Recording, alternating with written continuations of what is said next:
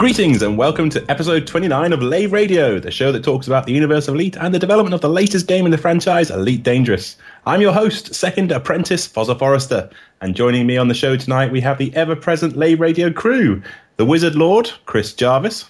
Hello. The Wizard King, John Stabler. Good evening. And finally, the gooey blob himself, Alan Stroud. That's awesome. What a great intro. You have obviously picked up stuff from John. John did a great intro for me the other week. That's top-notch, Foz. Well done. In this episode, we talk about the arrival of the beta players to the Elite Dangerous party. We talk about the next round of alpha and the start of the premium beta. There's a small discussion on the perception of Frontier's pay-to-test model as seen from outside the Elite community. In DDF, we talk about the lifeblood of your ship, that of fuel. We talk about fiction progress and community questions, and we may end up talking a little bit about that other game we are all excited about, Chaos Reborn. So let's get started. Mr. Jarvis, tell us about the week that was. The week that was still has lots of audio editing in it. There was I noticed someone had written to us about the fact that there has been a massive wait for the next Escape Velocity. All I can do is reiterate that the audio books for Fantastic Books it is a massive job. And really doesn't allow for very much time to get Escape Velocity finished. I mean, honestly, if you're waiting for Escape Velocity, no one wants to finish it more than me. I'm really keen to get that done. But at the moment, I just can't justify stopping work on the audiobooks when there's paying backers who are waiting for their lovely box sets and CDs and things. So you know what's going to happen now, though? That people are going to just offer to pay you to finish your Escape Velocity. I'll not stop them doing that. If people want to pay me for Escape Velocity, or if people want to, picket outside Frontier Development's offices with signs saying, "Make Escape Velocity official fiction," I'm not going to stop anyone doing that. But as it stands, I've got 5 audiobooks to produce, and they need to happen.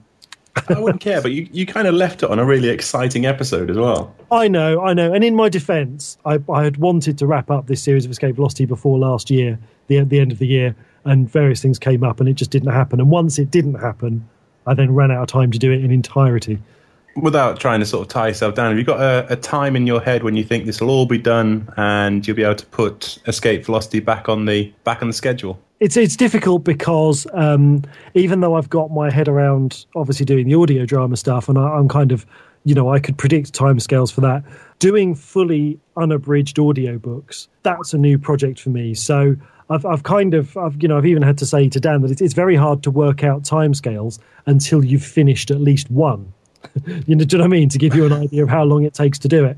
As I'm working on this, the first book, I'm looking at how long each part of the process is taking. So the more of it I do, the more I can predict how long the job is going to take. But there's kind of different approaches I need to take to the 5 projects in total, which makes it very difficult to come up with definite timescales. Like I said, I'm going to be disappointed if it's not ready for Fantasticon. No, that's fair enough, mate. We'll take you off the spot and ask you maybe, how did your interview with Gideon go? The interview with Gideon went really well, and it was, an absolute pleasure. And it was really nice to be able to interview someone whose work I had previously known before, obviously, really knowing about their involvement in Elite or the fact of being a book. So, yeah, nice to interview someone whose work I've actually read and really enjoyed. And, yeah, it was a bit eye-opening, really, because you look at someone like Gideon and obviously the buzz around him and the stuff that Marcus Gibbs has said about, it being a significant release. But actually, whether it's kind of humour or whether it's just self-deprecation or whether it's, a genuine lack of confidence, if you think of Gideon as someone from the outside who's kind of made it in terms of having a 5-book series and a major movie made of his books, from his point of view, he's not happy. Well, it's too far for me to go to say he's not happy with the situation. But I mean, he still, as you can hear from some of the stuff in the interview, he still feels that there is a huge gap in the understanding about the success of his books and the position of himself as a kind of superstar writer. Absolutely. It's really eye-opening that could be something that you would aspire to, and then you sort of think, well, God, I could get there and still be unsatisfied. And that, for me, that was really interesting. And I mean, that sounds like it was a bit of a downer, but actually, that's been one of the funniest writer interviews I've listened to in a long time. Actually, I thought, okay, he was very self-deprecating, but some of the banter you guys had, I thought I was literally laughing my ass off in the car. He's a genuinely very funny guy, and I mean, we didn't really cover it in the interview, but he has a website, GideonDefoe.com, which by the looks of it, he hasn't even updated in 5 years. But nevertheless, the stuff he's got on his website is very funny. The webpage, the title at the top of the webpage is "Important Stuff I Am Doing with Pie Charts." And it says, "Hi, this is the website of writer Gideon Defoe. I've just called it that so you can read my website at work and people will think you're, working hard away." And it's genuinely a very funny guy. So it was a pleasure. I think this is probably one of the biggest misconceptions of his work, is that I honestly thought that, since Aardman have actually made a film of his books, that they were all sort of like kid stories, but they're not, are they? No, they're not. And I mean, it's just, I think there are points, if you read them to kids, there'd be certain sections you get to, you think, I might skip over this.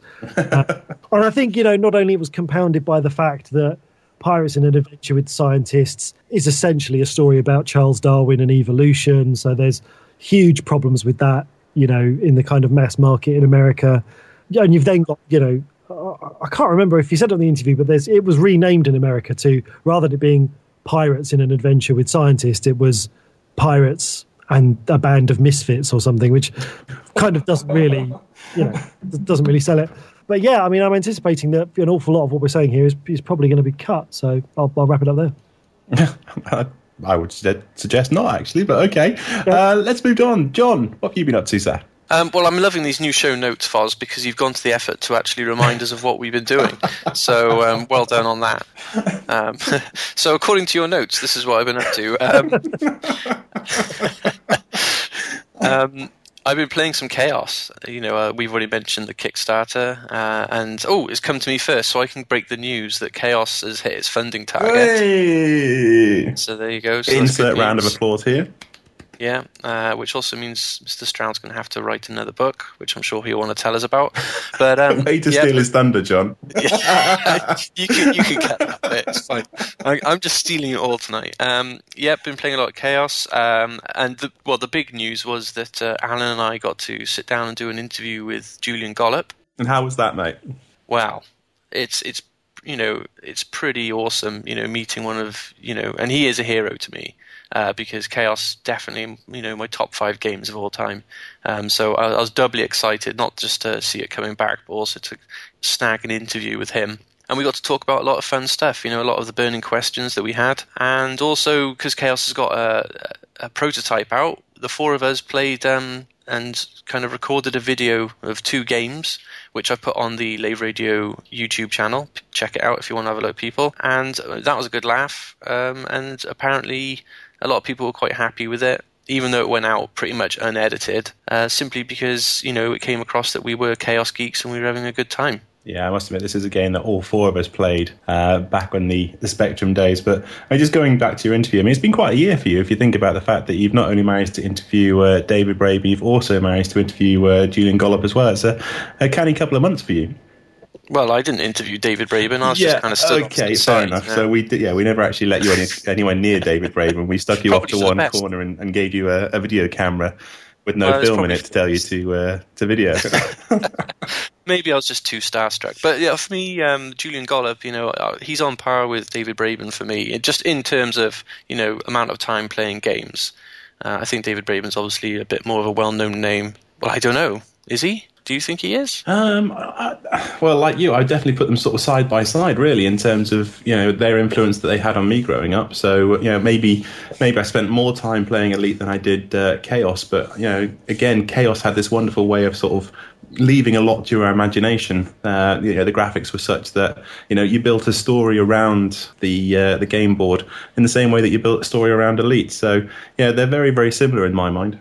I think Braben is a bigger name, though, because I think Elite, as a game, because of the nature of the gameplay and the huge open world and exploration and the 3D and all the things it did that were just groundbreaking in terms of technology and gameplay style, I think that's what's kind of made Elite and David Braben and Ian Bell household names. Whereas I think Julian is very well known among certain types of gamers who play certain types of games. If you're into strategy games, you will know Julian Gollop's name because, you know, he's, as far as I'm concerned, he's never written a dud, and he's, you know, the rules are always brilliant and the balance is always brilliant. But I think if you're not into strategy games, I think maybe that can pass you by. Whereas I don't think you could really be unaware of Elite. Is that fair? Yeah, it is, but at the same time, there's still, you know, he's still done the iconic games that even if you're not into strategy games, you're going to recognise. I mean, if you just say XCOM, you know, Enemy Unknown, even if you're not into strategy games, that's a game you're going to have heard of.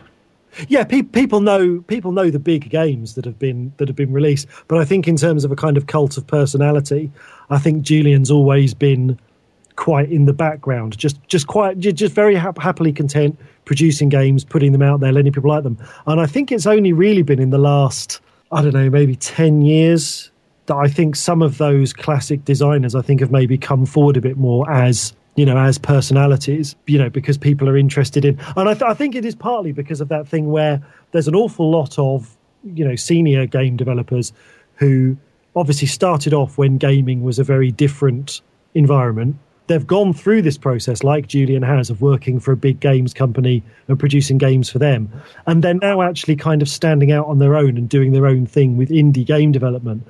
And I think as part of that, they're having to kind of put their names forward, you know, so people like Chris Hecker, who had a huge thing a few years ago with his Spy Party prototype. You know, he's not someone that people knew about back when he worked for a big games company. Or Jonathan Blow, who did Braid. You know, these are people that have kind of really pushed themselves forward in terms of themselves because they are essentially making a very personal, independent game rather than designing something for a big label. Let's go back to John and say, John, how about the highlight of your week? Could it have possibly been that fact that you wrote some Chaos fan fiction that was actually read by Julian?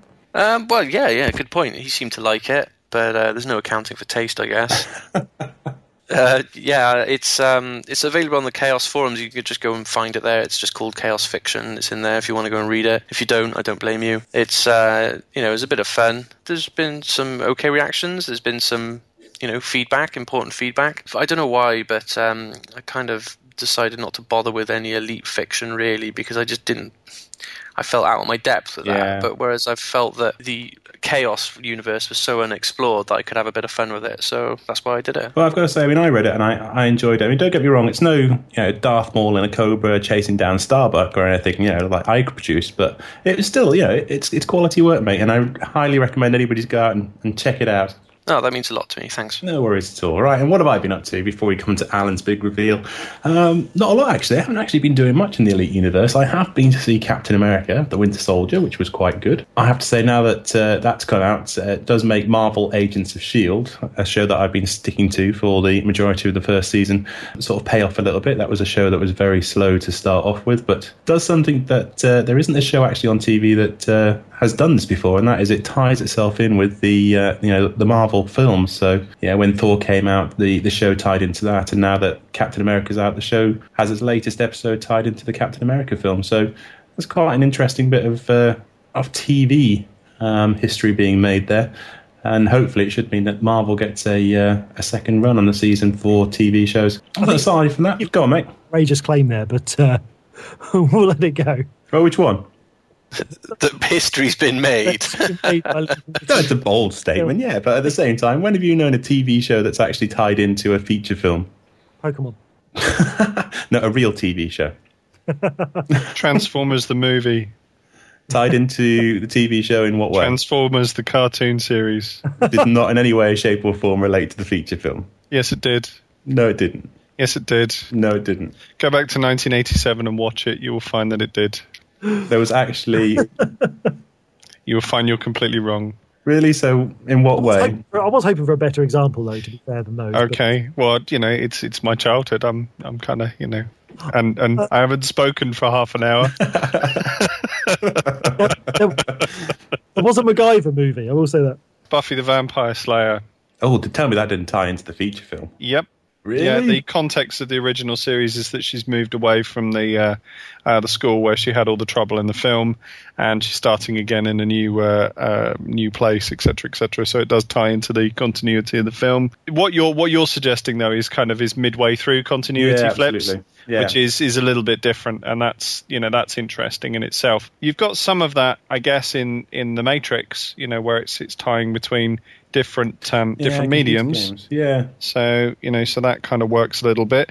Some of the stuff recently with wasn't it Defiance that tied in between a TV series and a computer game? Yeah. Very recently that was done. Yeah, so there is quite a lot of this going on. Yeah, so maybe it's starting. Maybe this is something that we're going to see more and more of. Well, it's all sort of Henry Jenkins theory stuff, which is part of my PhD. Excellent. And for those of us that don't know who Henry Jenkins is? He's a academic theorist from America. He has a blog, henryjenkins.org, and he is the man that coined the phrase transmedia storytelling, which is what you're talking about. Nice. Yeah.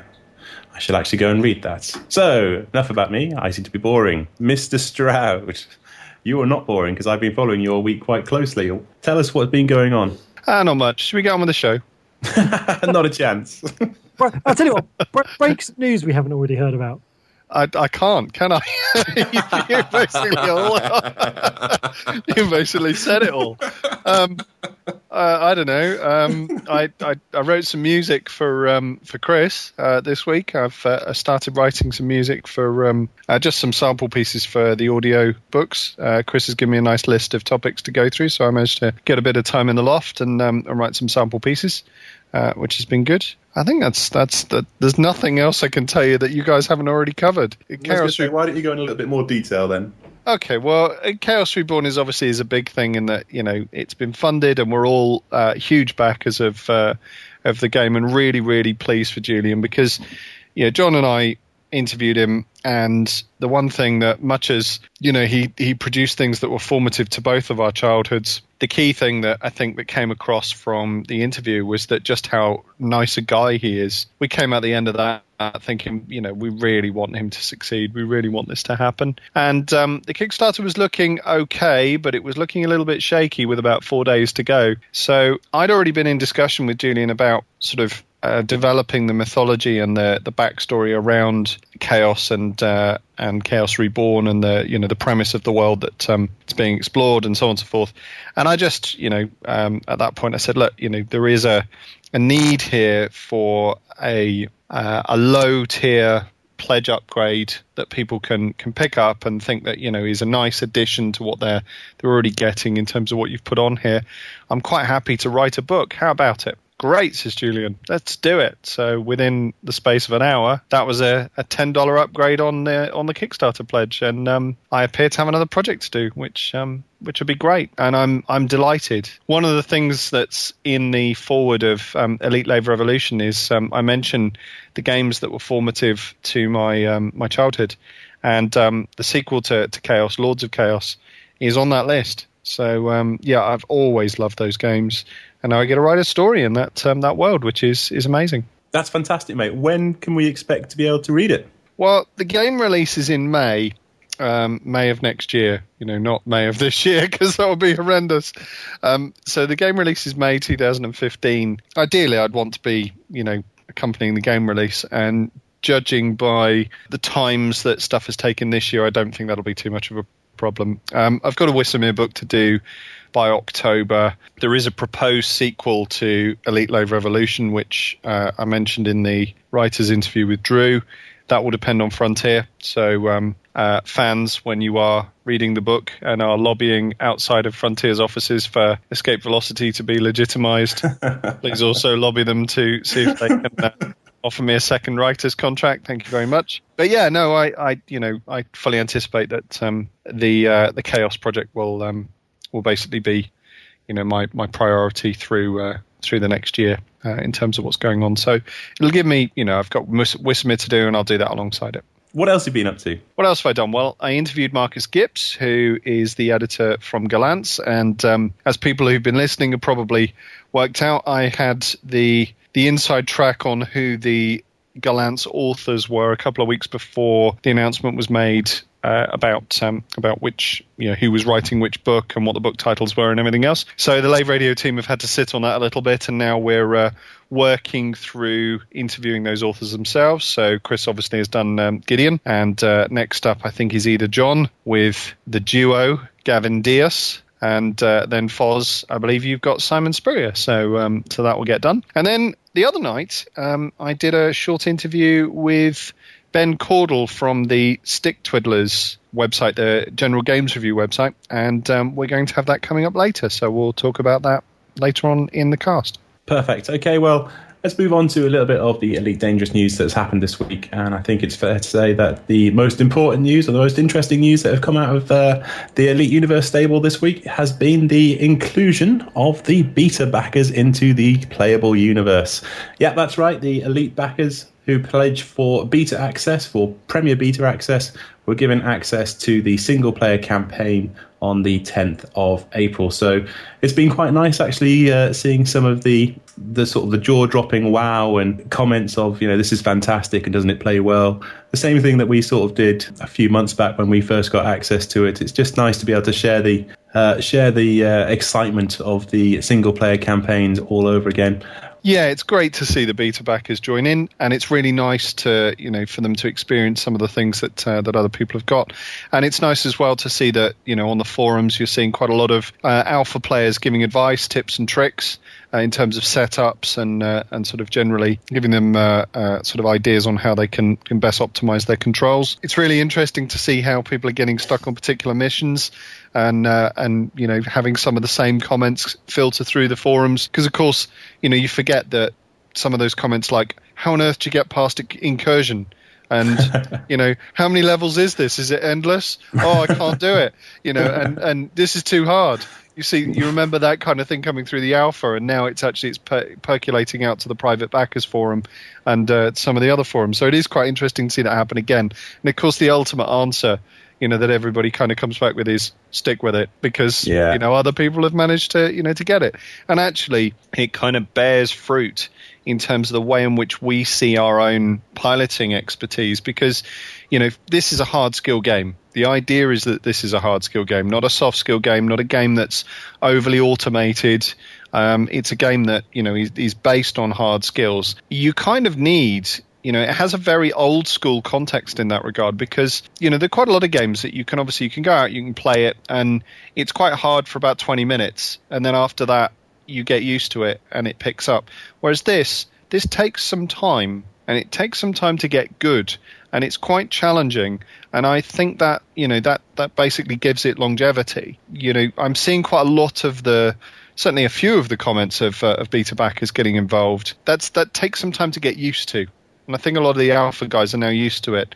There'll be a few beta players that, their game experience doesn't really have that kind of, actually it's going to take you a while to get through these missions. Yeah, and I think there's also an element that we as alpha backers have kind of forgotten, that they're not actually playing the same experience as we did when we first got access to the single-player campaign, because of course the single-player campaign has been going along with the builds the same as the multiplayer alpha. So every time there's been a balancing issue done, or a different weapon included, or a tweak on the weapon systems or the AI of your NPCs, that's drifted down into the single-player component as well. So actually the build that they're playing as the first beta launch is not the same as the one that we first played way back when. Maybe we should just cover exactly what has been released about the Alpha 4. We now know that we're going to be covering a area, I think it's 200 cubic light years. So we don't know how many planets or systems that's going to include, but we do know that it's going to open up both supercruise and hyperspace. So we'll start playing around with the topic for the DDF, which is fuel. And of course, you'll be able to go to hopefully a few different stations to be able to trade your goods as well. So any guesses, anybody on the call, as to how many systems are going to be in a 200 light year cubic area? You're not asking us to do maths, are you? No, I wouldn't dream of asking you to do maths. Not at all. But there has been I think you're referring to the fact that some alpha people have been trying to calculate it. They've been going through Frontier First Encounters, but I can't remember the numbers that they were coming up with. I mean, I would say if it's just normal space, maybe 20 to 30 systems. Yeah, I mean, we've seen all sorts of hypotheses on the forum. Some people have had a look at the Frontier star map. Some people had a look at the First Encounters ones and tried to extrapolate from them. But of course, they were flat, and the new universe is very much three-dimensional. So nobody really has any ideas, and people have been suggesting anything from 4 systems all the way up to 100 systems. So again, it's probably going to be one of those nice reveals that we get when it actually drops. The other thing about the alpha that's just been announced is the fact that as a thank you to all the alpha backers out there, Frontier Developments have said that we will get, as alpha backers, we will get half price or discounted insurance on all of our ships, lifelong half price insurance. This seemed to cause a little bit of angst within the community, because some people thought this was an unfair advantage to the alpha backers going forward. It was almost falling back into the old pay to win argument. What's your thoughts on this, guys? I don't really understand the decision, really. I mean, you're always going to get this, by announcing that kind of thing. It wasn't in the original Kickstarter. I don't think anybody from the alpha was, expecting it. We don't feel particularly hard done by that. We feel that they need to kind of make it up to us or something like that. So it is a bit of a weird decision, because the only thing that seemed to have, you could predict was that people, beta backers were going to get upset by it. Obviously, I'll take it. Thanks very much. But I don't really understand it. You almost don't, though, do you? I mean, if you make a certain amount of achievement in Elite Dangerous, you almost don't want to feel that you've kind of shortcutted it. Do you know what I mean? It almost feels a bit like you've been denied a certain amount of the journey from newbie ship to massive ship if you're kind of shortcutting an element of the process. I mean, it's not a massive process. It doesn't make you any more powerful than the other players. It just makes your progress through the game maybe a bit quicker. Well, you say that, but actually it does. If you think about the various starting positions that we paid for, we're not starting in a Sidewinder if we don't want to. We can start in a Cobra Mark III and we can choose our system. So there is an element of, taking a shortcut from the newbie ship already.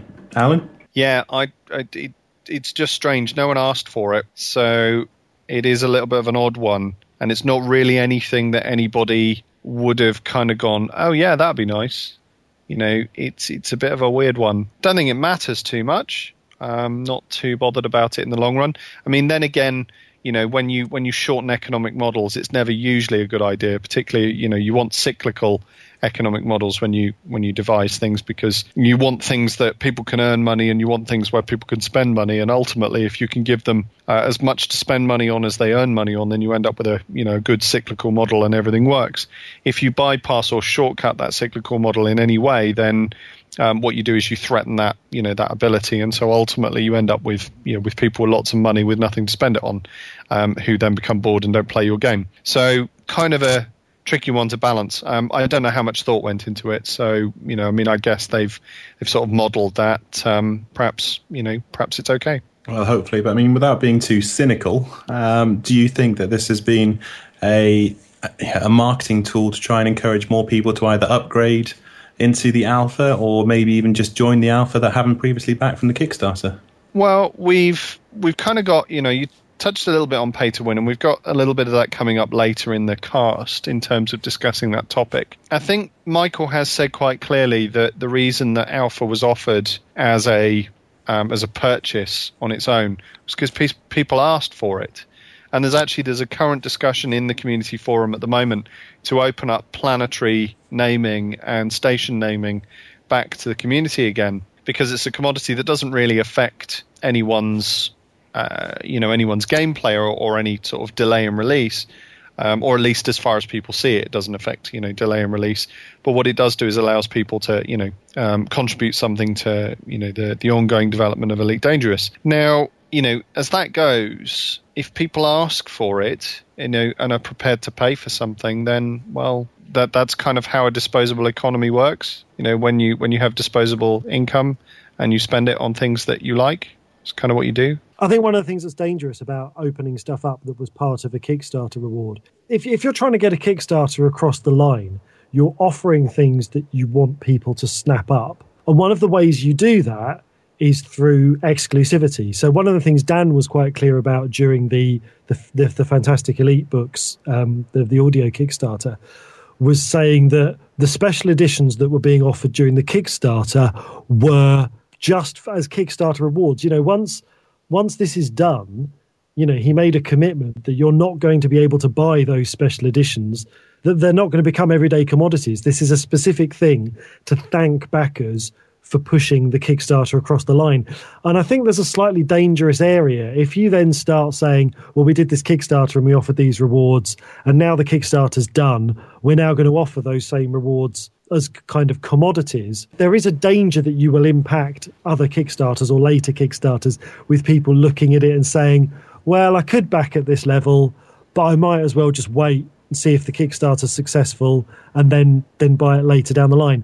You know, that's not what you want Kickstarter to give to you. You want the Kickstarter process to be, you know, you have to get people on board by offering them things during that limited window, which they can only get by jumping on board. And I think if you undermine that, I think it's just a dangerous process, I think. Yeah, absolutely. I would agree with that point. And also, if you think about those particular pledge levels, yeah, they weren't cheap. So what would you do? Would you offer them back to the community at the same price as they were on the Kickstarter? Or would you then say, let's drop the price slightly and make it a little bit more accessible for people, therefore potentially cheapening people's contribution during the Kickstarter?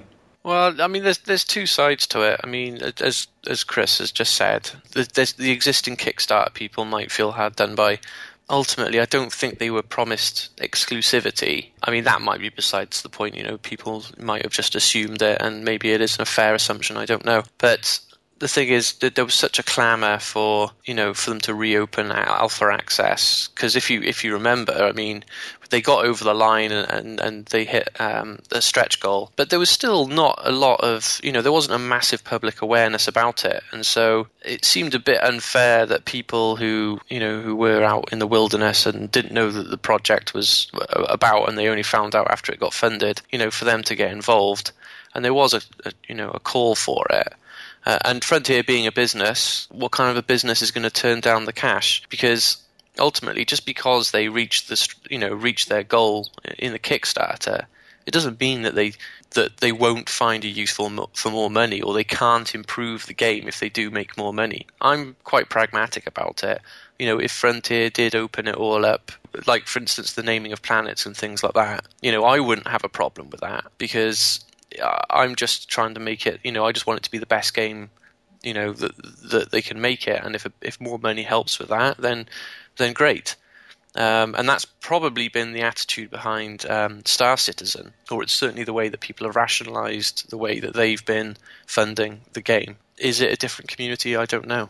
Star Citizen's an interesting one, because at the moment, I mean, there's some interesting stuff coming out of there, but in terms of quality, I think it's been a little bit questionable as to whether or not they've got the quality in game that the money suggests they should have. Could it just be a question of, or could it just be a situation where just because you've got all that money doesn't necessarily mean you're going to get a quality game? I mean, can't really judge it too harshly, because Star Citizen yet again is miles away from completion yet, so everything's still very much in the development stage. But I mean, we'll probably come back onto a lot of these points when we talk about the perception of Frontier and the whole pay to test element that seems to be going on at the moment. We go into the community section, so maybe we park this one for the time being and move on to the DDF. There's two topics for the DDF this week. One is the revised proposal for Wingmen, and the other one is fuel. Starting off on the Wingmen, they've made two revisions to it. One is that of AI commands. One of the things we talked about when we were discussing this last time is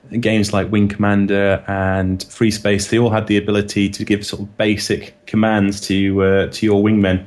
And Frontier Developments have suggested that they add in hold fire, fire at will, wait, follow, and end contract. So nothing particularly complex, but I do think it will add just an extra level of immersion with your wingmen and being able to control them a little bit better. The other one, of course, is that of Wingmen Betrayal. We touched on it when we were talking about the DDF topic, but they've taken it one step further and just sort of given us some insight as to what sort of things will actually affect the chance of your wingmen actually betraying you in game. There's various things such as the base chance. So in other words, if they've got a high criminality, 50% more likely to betray you than if they actually have a low criminality. That makes sense if they're a bad guy. NPC reputation, so in other words, your reputation with them. Faction reputation, cargo value. This is quite a nice one. So the higher the value of your cargo, the higher the likelihood that they will betray you.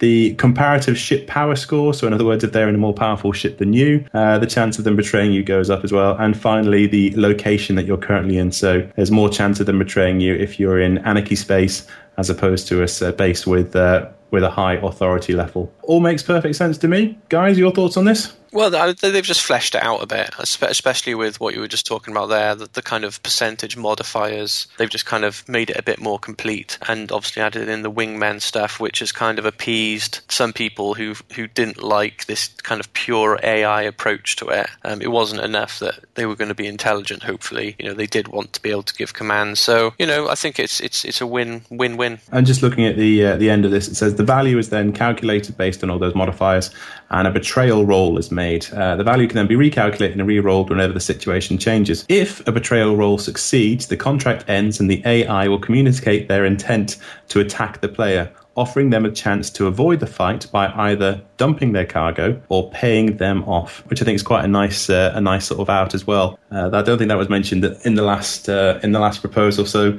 even if they do betray you, have got an option of getting out without a fight, which I think is quite nice. I think there's a factor that's going to need to be looked into carefully, though, because they have tried to flesh out the proposal with these numbers. The thing with percentages is, okay, I don't want this to become a maths thing. The thing with percentages is, even if theoretically all the modifiers suggest that someone should be a complete ally of yours, there is still a percentage chance that they will turn on you. So if you think about that logically, you could have a really high standing with a faction. You could have hired an NPC who, on the scale of NPCs, is like a close personal friend to you. You could be doing a job that's entirely legal, that is very low in value, and your wingman could have a really low value ship. And there is still a percentage chance, however small, that they will turn on you. And I just don't buy that. There's something about certain use cases in this particular DDF topic that I just think are wrong. Because if you think about it, if you've built up a reputation in a faction and you have someone that is a close, trusted NPC to you, if that NPC does betray you, it should have massive ramifications. It shouldn't just be a thing of, oh, I had this wingman, he turned on me and tried to steal my cargo. No. You have a relationship with an NPC, and they have massively betrayed you by turning on you and trying to steal stuff from you. And I have a horrible feeling that they've slightly underestimated just how significant some of the rules are that they need to factor into this wingman loyalty with regards to, ongoing NPC relationships. And I just think the devil's going to be in the numbers. I think they'll need to balance it. I mean, they've given these numbers as an example. I would be very surprised if these are unbalanced, in the final version of the game. But I really do think they need to look at some special cases and say, well, actually, in this instance, this person really shouldn't turn on you. Yeah, I'd agree with that. It could be something that's hopefully turns up in the initial testing before it's released. And if we all come in after playing the beta for a couple of months and say, 90% of my wingmen betrayed me, or even just any percentage that you would expect, any percentage that's higher than what you would expect should hopefully get picked up and balanced out. Okay, which leads us to our second topic on the DDF. This is quite a lengthy one, quite a technical one, so I'm going to throw it straight over to John. John, tell us about fuel. Fuel is a massively important factor within the game. It's not the sexiest topic, I'll admit, but I dare say there was a lot of people that wanted to know about how it worked. So I'll just summarize the important parts. The main interesting part is you have a main tank and an active fuel reservoir. This kind of mimics what happened in Frontier. I can't remember from Elite, but I think in Frontier you had the fuel in your cargo hold, and then what would happen is you could either manually or you could pay for a gizmo that would automatically fill up your actual fuel tank from your cargo. But they've changed it slightly now, so there's actually a fuel tank which has a capacity which you can fill up at space stations or whatever. And so you're not going to have that same flexibility that you might have had before, where you could just take tons and tons and tons and tons of fuel and fill up your cargo with them. So just quickly, the active fuel reservoir is basically where your ship's going to be drawing from for power, for your drives, whether it be Super Cruise or just normal operation. They're saying that it should last you a fair while. So, your active fuel reservoir, you should get maybe an hour's use out of it if you're going at about 75% of top speed. So that was and basically what happens is as that empties, then it'll take another turn or whatever size it is from the main tank. I couldn't work out how this was different to how Frontier Elite 2 worked, because to me this sounded like, because in Frontier you had a sort of a fuel bar that was for flying around, and then you had hydrogen in your cargo bay that you could refuel from if you were getting low on fuel, and it was used directly for the hyperdrive. So, well, it's similar in that you got, in effect, the active fuel reservoir, which is your fuel tank. And in fact, sometimes when you obviously remember when you traded your ship in, it would always remind you that your fuel tank was empty or whatever, or if you changed your hyperdrive. But the difference is, and it's mainly a conceptual one, is you have a main tank now.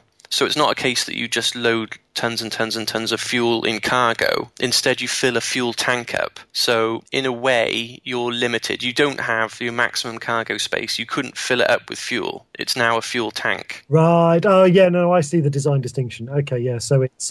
Yeah, so the fuel that if you buy fuel, that is just as a commodity. You can't actually power your ship from it. Yes, yeah. If you're transporting it in cargo, it's cargo, and it won't go into your ship. I dare say that they may have some kind of an add-on to your ship that will allow you to do that. I don't know, but for the moment, there's a fuel tank which you top up like you would a car, I guess. So they got details on the operation, which gives you the finer detail about what happens if once your active fuel reservoir depletes. It will automatically fill it from the main tank. But the interesting thing, obviously, is, what systems use the fuel from which tanks. So Super Cruise, as I said, uses the fuel from your active fuel tank, whereas Hyperspace will use it directly from the main tank. There's a bit of a distinction there of where the fuel's going to disappear from. Refueling is the kind of interesting bit, I guess. And again, they go into a lot of detail about, little things, for instance, that, when you fill a tank, it's always handled in whole units. So, for instance, if your active fuel reservoir is like half full and you refuel it, you'll have to still buy a ton, even though it's only going to fill it up half a ton. They've mentioned, of course, obviously you can transfer fuel from other players, and they've kind of hinted at in a little bit more detail about how players are going to be able to exchange goods between ships. There's going to be kind of exchange or trade UI panel. I don't think this has been mentioned in any detail previously, but by the sounds of it, it's going to be quite similar to what we've seen in role-playing games. When you want to trade with a player, you will both say, agree on what you want to trade, and if money's going to trade hands or whether it's just going to be other goods. So that's going to be in there as well. There's going to be different types of fuel which have fuel modifiers, which in effect will be, some fuels are more efficient than others, and so you'll get a percentage modifier to the rate that the fuel burns, but also a modifier on, how much fuel will be used when you jump with hyperspace. And also they kind of expand on the fuel tank malfunctions as part of the existing damage model and the kind of things that can happen. So, you can get minor malfunctions with faulty fuel lines on the the active fuel reserve, but then you can also get major malfunctions where your main tank effectively blows up and just consumes all the fuel on your ship. The other thing, I suppose, is when you're talking about fuel scooping, it does say about that quality of fuel that if you scoop any fuel which is a higher quality than what you're currently carrying in your tank, basically the quality in your tank will be maintained. If you scoop fuel that is of a lower quality, then it stands to reason that your actual tank efficiency, the stuff you've got in your tank, goes down. They say risking malfunctions and damage to the ship. There was one other thing I noticed, and it might come across as a bit of a limitation, and this is talking in the context of how now you have a fuel tank rather than you have fuel in canisters in your cargo hold. When you use a fuel scoop, it fills your main tank. And so when your main tank is full, you can't scoop any more. And that's certainly what I read from this. So I don't see in that mechanism where it's possible to scoop additional fuel and put it into canisters to be traded. Yeah. Does that mean you're going to need a different type of scoop to do that? I think we need to kind of ask for clarification on the thread. So this is the newer of the DDF proposals, so I dare say that somebody will be asking about that. Yeah, no, I think that's pretty important. And obviously there have been some concern about the connection to this and the announced Explorer class as a vehicle, because people are a little bit worried about whether that means that you can attach a fuel scoop to any ship or whether that means you can attach a fuel scoop just to certain types of ship. There's a little bit of concern in the writing forum in relation to this because, of course, most of the novels are approved and have gone through their process, and then to announce if... And, and they kind of didn't say it specifically, but, we know that there has to be a distinction between an Explorer class and a normal class, as it were. But, with the possibility that the generally amazing, and I will make the point here, Mike Evans, who I think he's amazing, other than this point that he made, the point about whether certain types of ship can actually have fuel scoops. And, there is a worry there if you've already written a story where that type of ship has got a fuel scoop and then it turns out in-game it can't have a fuel scoop, how that sort of affects continuity as things go. Now, thankfully, Mike clarified a little bit later and said, it's okay, we haven't actually made those decisions yet, which was fine. So, and I'm sure they'll think about it. But does a fuel scoop constitute long-range or explorer-type vessels? Is that what it means? And if so, that kind of relates to John's point, doesn't it, in relation to, how you can store fuel.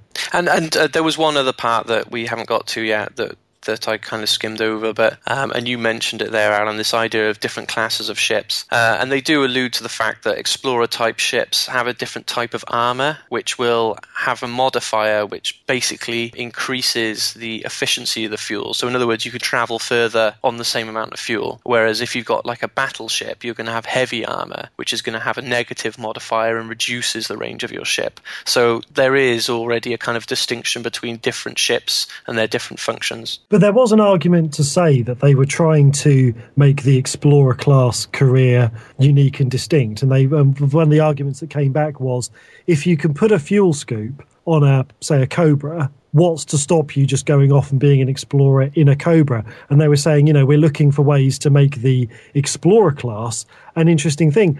And the thing that occurred to me was, this was exactly the same problem we had with the passenger liners, where they said, in order to make passenger liners an interesting experience, we need to stop other ships having passenger cabins. And people kind of said, no, we still want our passenger cabins on other ships that aren't passenger liners. And they were sort of like, but we want to make the passenger liners special. And the argument was, you don't make one type of ship special by removing gameplay choice from other areas of the game. And actually, it's kind of come back here where they've said, we want to make the Explorer class a thing.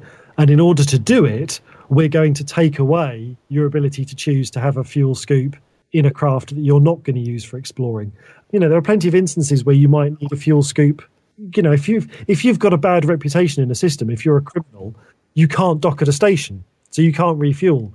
So, there's going to be plenty of instances where you would need a fuel scoop, even in a heavily populated area. There were, in some of the previous games, some of the categories of ship could not have a fuel scoop fitted to them. So there are some ships that that actively couldn't have a fuel scoop. I know what you mean, Chris, about people still want to be able to dabble. I still don't think there's any agreement on the fuel scoop thing, as Alan said. But from this proposal, they're kind of doing what they did with the passenger cabins. They relented and they've said that, okay, all ships can do this, but some ships are more efficient at it, and that's why they've gone down this avenue of you get special kind of plating or armor or hulls for the explorers, which gives them extra efficiency and makes them more suitable to long range than other ships. I mean, isn't the whole point about the elite ships is that you can pretty much pick any ship and do any class? You shouldn't be excluded from any class.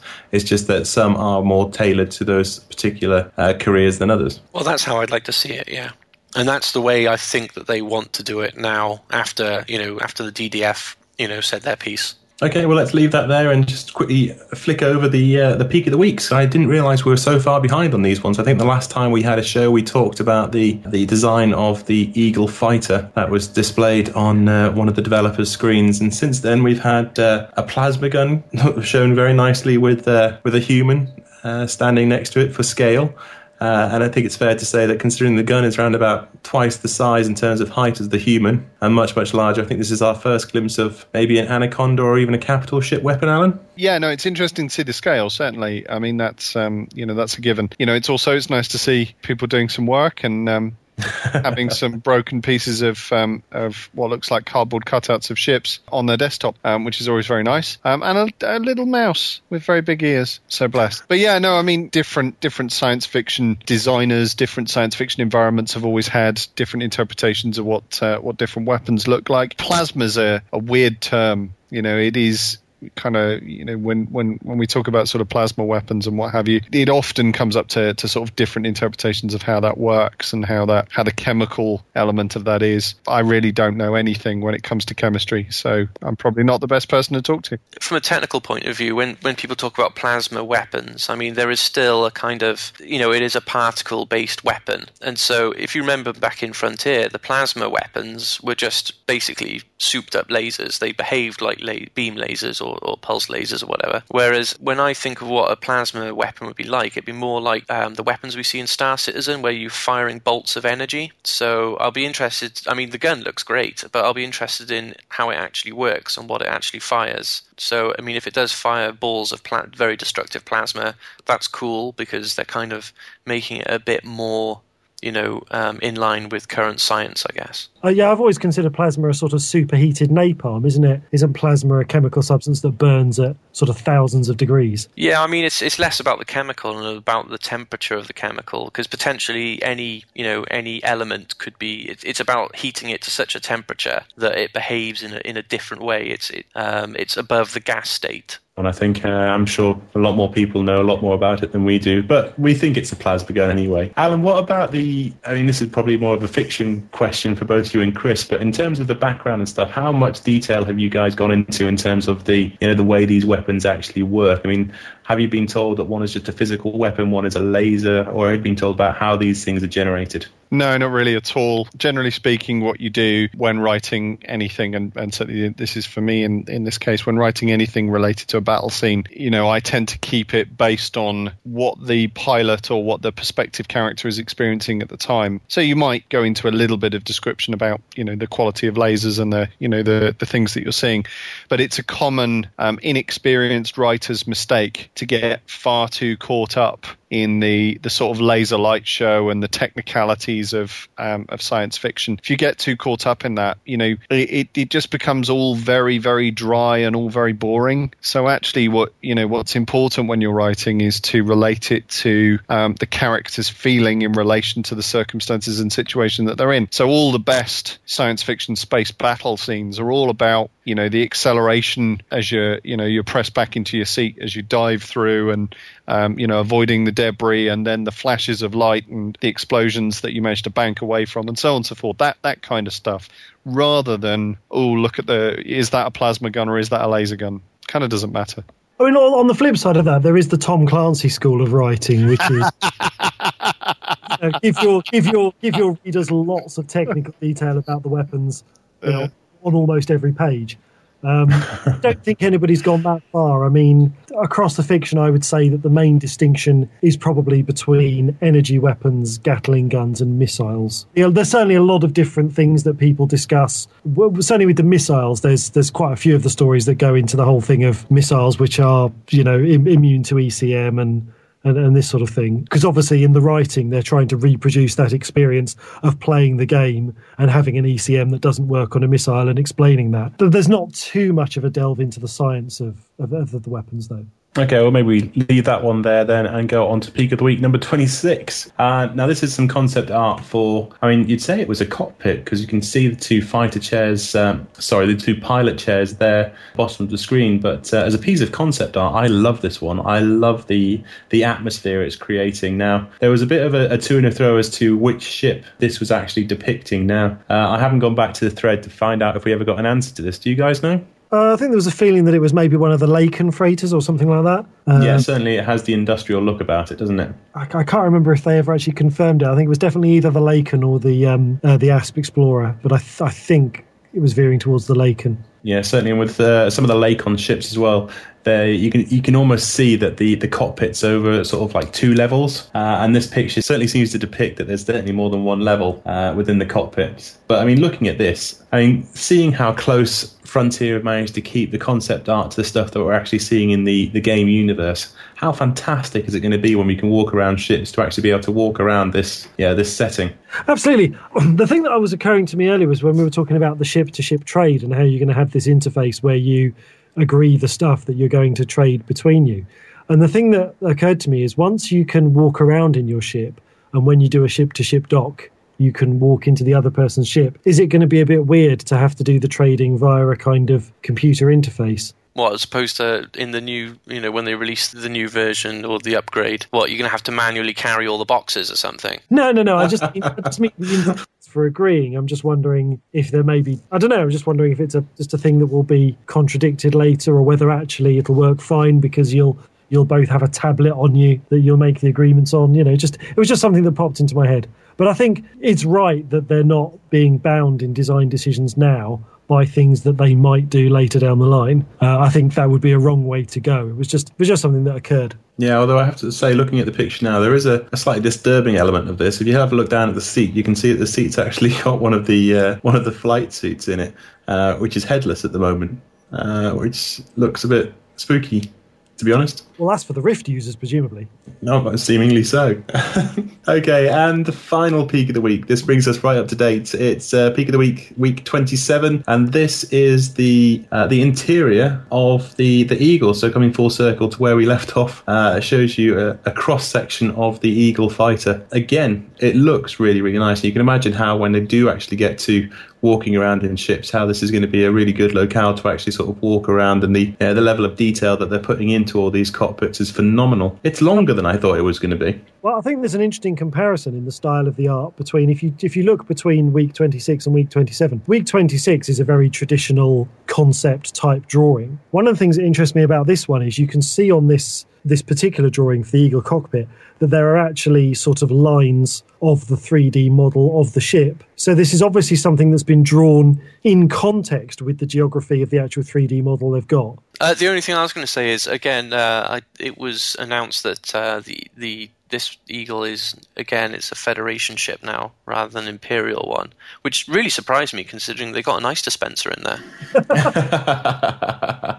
I mean, only the Imperials would need an ice dispenser, surely. Well, Alan, for some of the listeners that came on a little bit later than when we discussed this, maybe you can give us a brief history of the Eagle. The original Eagle was a licensed design that was available to both Federation and Imperial navies. You know, it was pretty robust and quite useful and particularly economical. The Federation then went off to build an Eagle Mark II, and there were some really bad design flaws, particularly in the thrust capacity. And so the Empire actually then brought into production a revised version, which was the Eagle Mark III, and got that out a little bit quicker, and kind of, you know, it was almost like a V sign to the Federation in terms of the way in which they'd managed to perfect their design for them, as it were. What Frontier are doing with Elite Dangerous and the Eagle fighter at this stage, is it going back to the Federation or anything else? We don't really know. So we're kind of up in the air. The original design notes did suggest that the Eagle Mark I was still better than the revised designs by either faction. So could be they've gone back to the original and that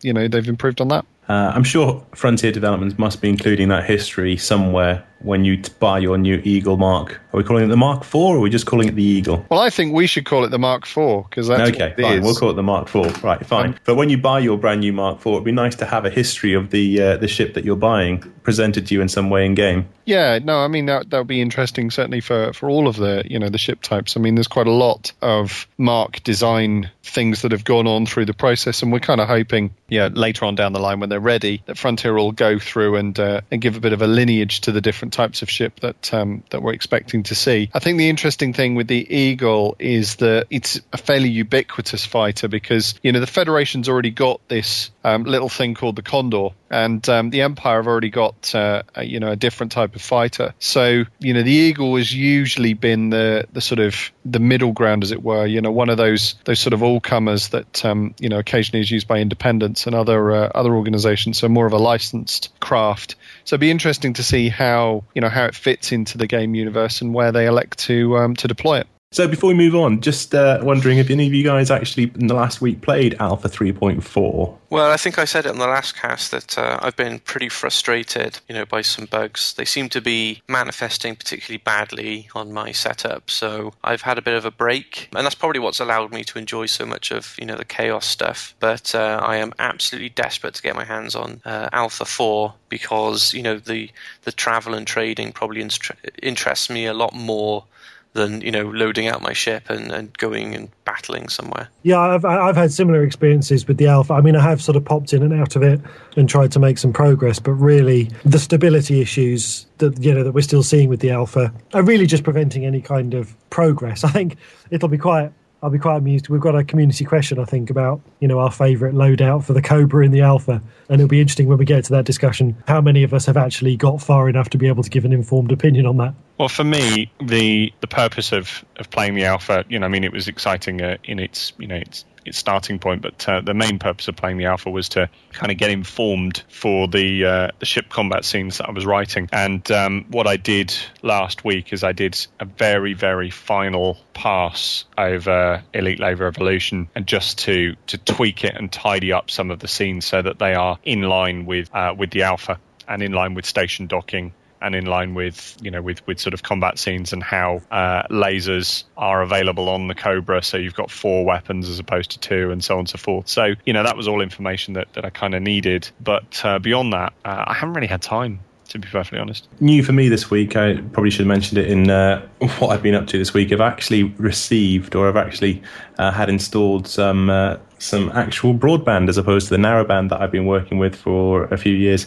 I should mention that I live out in the countryside, and there's no way that BT were ever going to install fibre to our village, because there's less than 200 of us living here. So we've actually just managed to get a bizarre sort of broadband, which is beamed by dishes from the nearest village that does have fibre, and then connected to wireless routers that are connected on to the side of people's houses. And it's giving me round about 15 megabytes worth of download. And I've been trying to play the Alpha just to see the difference in having a bad internet connection to having a stable and fast internet connection. And I have to say, in terms of the spinning Sidewinder and everything else, everything works much, much faster, much, much better, as you would expect. But unlike John and Chris, I have to say that the whole Alpha experience for me now has just become so stable. Apart from the regular stuff, the impeccable defense where you have to defend the big Federation capital ship, we still have the problem with that. Instead of being one capital ship, there's 4 of them, and they're all glitching badly, so it looks like they're humping each other up the exhaust pipe, which I like to call it the capital ship Hydra.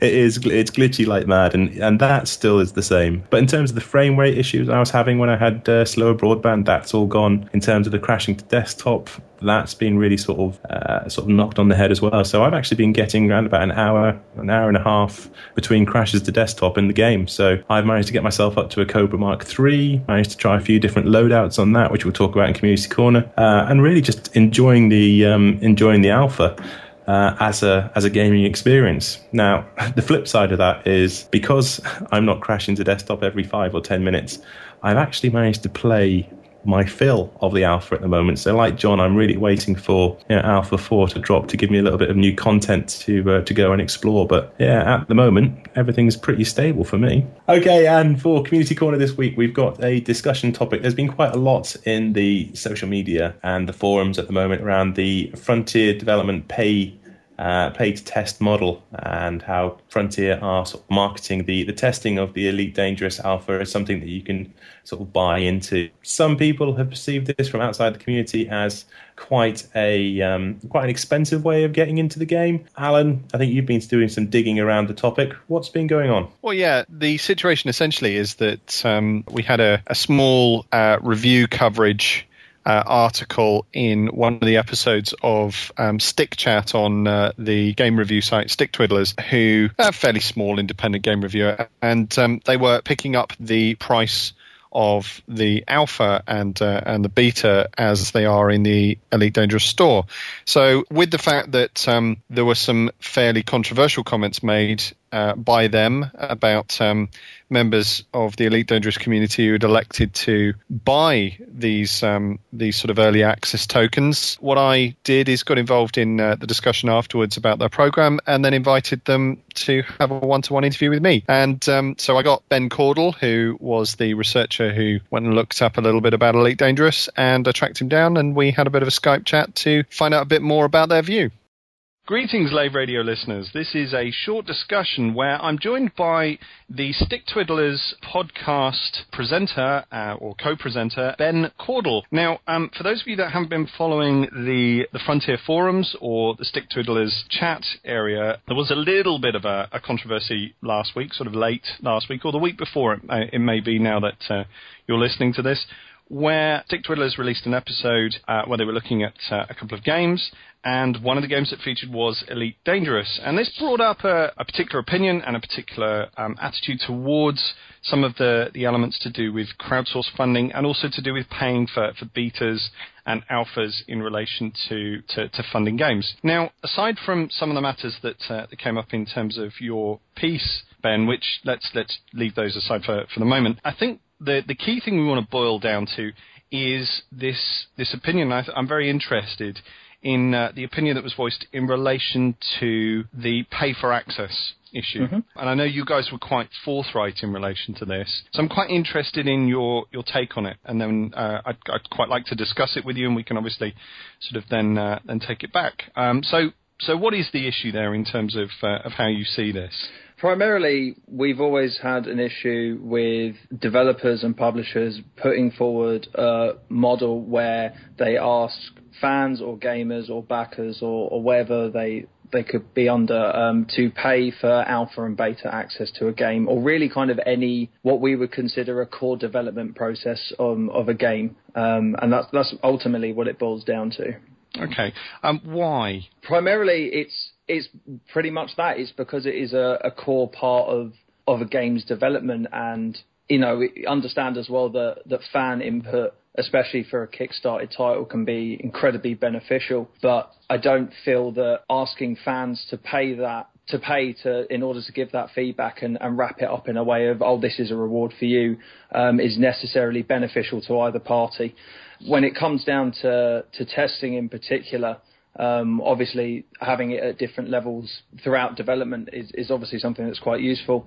So when you're initially starting, you're obviously probably going to want a small group in there in order to kind of identify any initial testing, and then move it on to a larger audience and then another one from there. One of the problems with paying for alpha, beta access and so on and so forth is that it could potentially, although I highly doubt it, that they'll just sit and twiddle their thumbs, cause certain or at least potential hinders to that development process. Obviously, if you're opening up an alpha, you've got, let's say, 500 people in that alpha, and you set your times and your dates for those to happen. You could gather all that data that you need within that period of time, and then find yourself for the next 2 weeks or so having to wait to open up the next stage of testing in order to let in the next bunch of testers who have paid for it, and you can't move it up because they've paid for that access. I can't quite understand that, to be honest. Could you kind of clarify that for me? I'm just trying to understand the whole of your point. So you said that essentially that you're worried that that alpha testing by this method could hinder the alpha process. Mm-hmm. I don't quite see how it would hinder the alpha process. Why would you wait? What possible? I don't understand that. Well, this is the thing, as as I'm saying, you're paying in for a certain part. So we know that in the particular case of Elite, you've got an alpha, a beta, or a premium beta, and then there's a follow-up beta, as far as I'm aware, a second one. Yeah. So for example, if you say, right, okay, we're going to do all of our alpha testing between January and February, and then February we're going to open up to the next set of the initial beta. We're going to run that from February to May. So if you gather enough of that data in that period of time that you feel like that you need, or you turn around like, right, well, we've got all this now, but we can't really find out the additional stuff that we need until we get more people in, because you've made a promise to those backers and because they've paid to get that access at a particular time, it's harder to release that and push that up without... Actually, I think it's probably a little bit the other way round, but I do certainly see your point in that currently the Elite Dangerous testing process, it's been fairly locked down in terms of when the alpha was going to be sort of sent out, and when the alpha, how many alpha stages and so on and so forth.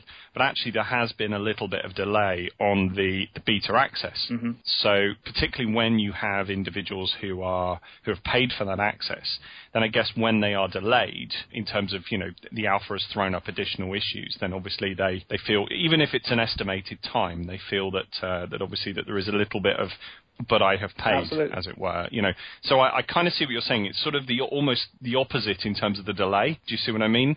It's actually the delay is informed by the testing in relation to what's there. It can go both ways. So either they get the data that they need at an earlier stage, and they're in the problem where they want to invite people in at an earlier point, and then you get alpha testers, we'll break it up into alpha, premium, beta, and beta just for the sake of this. It makes life easier. Sure. So alpha comes in, they finish 2 weeks early. They go, right, we're going to bring in the premium beta testers. And the alpha go, well, hold on a second, we paid £200 to have access to this game for a month just for alpha testers. How come they've paid considerably less than us, and they're getting in early, and they're having more time with that? And then again, it could be a similar, they get the beta in, alpha and beta in. Yeah. The development, as you said, takes a bit longer. So then you've got secondary beta, exactly the same issue. Why is our time now being cut down because this period's taking longer? It's the problem when you get money, money like that involved, you expect a product, you expect a service, and if you're not given that, then obviously there's a certain level of entitlement there, and it's completely understandable. If you pay for a service and you pay for something that you expect at a certain time and you don't get it, then you've got every right to be a bit miffed. Yeah, no, I understand you a little bit better now. So actually what we're talking about is in that argument, we're talking about the time either way. Mm-hmm. So essentially you're talking through the whether something's delayed or whether something is brought forward, and and how much exclusivity is generated in relation to what's there. No, I can certainly see that, and certainly there is a occasional level of tension in relation to to sort of timings as to when things are going to come out. Often that can come down in relation to if people communicate clearly. That can certainly assist in relation to that. But in all circumstances, you do get some of those situations of what happens. Just to draw it slightly differently, then, in terms of if people are paying for that kind of access, then why are they a problem? That to me is part of the argument that you've given. Certainly, it was in the episode, and we'll cover the other bits and pieces. Why are people paying for that access creating a problem in themselves? Because it's validating this as an acceptable business practice, which we don't agree with. We don't feel that people should be paying for alpha, beta, or any kind of early access. We don't feel that it's beneficial for one of the reasons that we've discussed just a minute ago. That's primarily where it comes down to. A lot of things in life typically come down to voting with your wallet. And DLC and microtransactions, are both incredibly big, hot topic discussions in terms of more current generation gaming. There are a lot of games. Why are people cutting content? Why are they charging microtransactions? And the answer always comes down to, well, you're paying for it. As long as you keep paying for it, and as long as it's still a profitable action, a profitable business model, then publishers and developers are going to keep doing it because it makes them money. So how is that different to any other way in which people pay disposable income for something? In what way? Could you give an example? Well, if I buy something with disposable income that I have that I purchase something I want, anything that I want, a book, a toy, anything at all, it's my use of disposable income. Absolutely. So, and similarly, the economic model for a profitable business is always, and much as we can kind of dress some of these things up in relation to the way in which some businesses have noble practices, they have methods by which they look at charity endorsement or anything else, but ultimately a business is designed to make a profit. How is this pricing model and the choice of an individual to spend their disposable income in a particular way, how is that different in this case? How anybody wants to spend their disposable income that they have earned is completely up to them. Like we don't have a problem with people spending money however they want to. We have a problem with people at the same time as we think that it's a stupid way to spend your disposable income. We don't think it's right for people to tell us that we're stupid because we think it's stupid. Like it's an opinion at the end of the day, and it goes both ways. Sure, yeah, but it's an opinion on a published medium. We can sort of go into the detail of that in more detail, but the fundamental issue is that you have a right to criticize people who make a decision about what they choose to do. But I'm not trying really to get into that specific. What I'm more interested in is how is this different in that people have made this choice and have made this spend. How is it different to them making a spend on something else? How is it different to a different business model? Because you've said that you've got an issue with this exclusivity of access, and that you feel that this should be part of a development process. But this is an object that people have placed value in, and anything in a commodity market that's related to disposable income is something that people assign value to. So how is this different?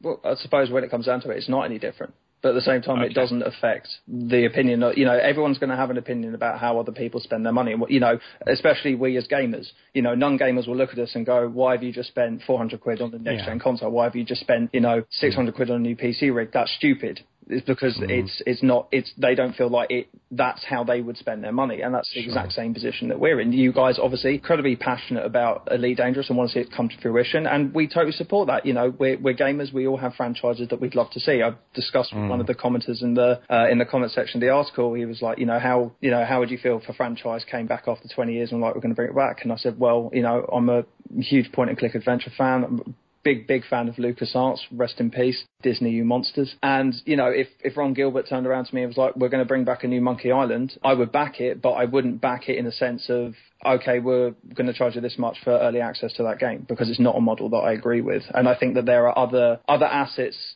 and other rewards that could be made available to backers that I felt didn't compromise what I believe is a poor business practice. Okay, let's sort of take that a little bit around, because you've touched on there some of the matters in relation to how people engage with something that means something to them. Now, obviously, in relation to this, we've certainly established through a year and a half now of being involved in the Elite Dangerous community and the other bits and pieces that we do, we've established that there is a very strong community basis, and that the individuals about this community, there is a level of investment in relation to that, not just in relation to finance, but there is also a level of investment related to time and seeing the development and seeing how things are put forward and so on and so forth. So I think I can kind of see, there is a sort of psychology of predisposition in that regard, where if you go to the cinema, it's very seldom that people walk out of the cinema when they've paid for a ticket, because they've predisposed themselves to being entertained. So they go into something and they're predisposed to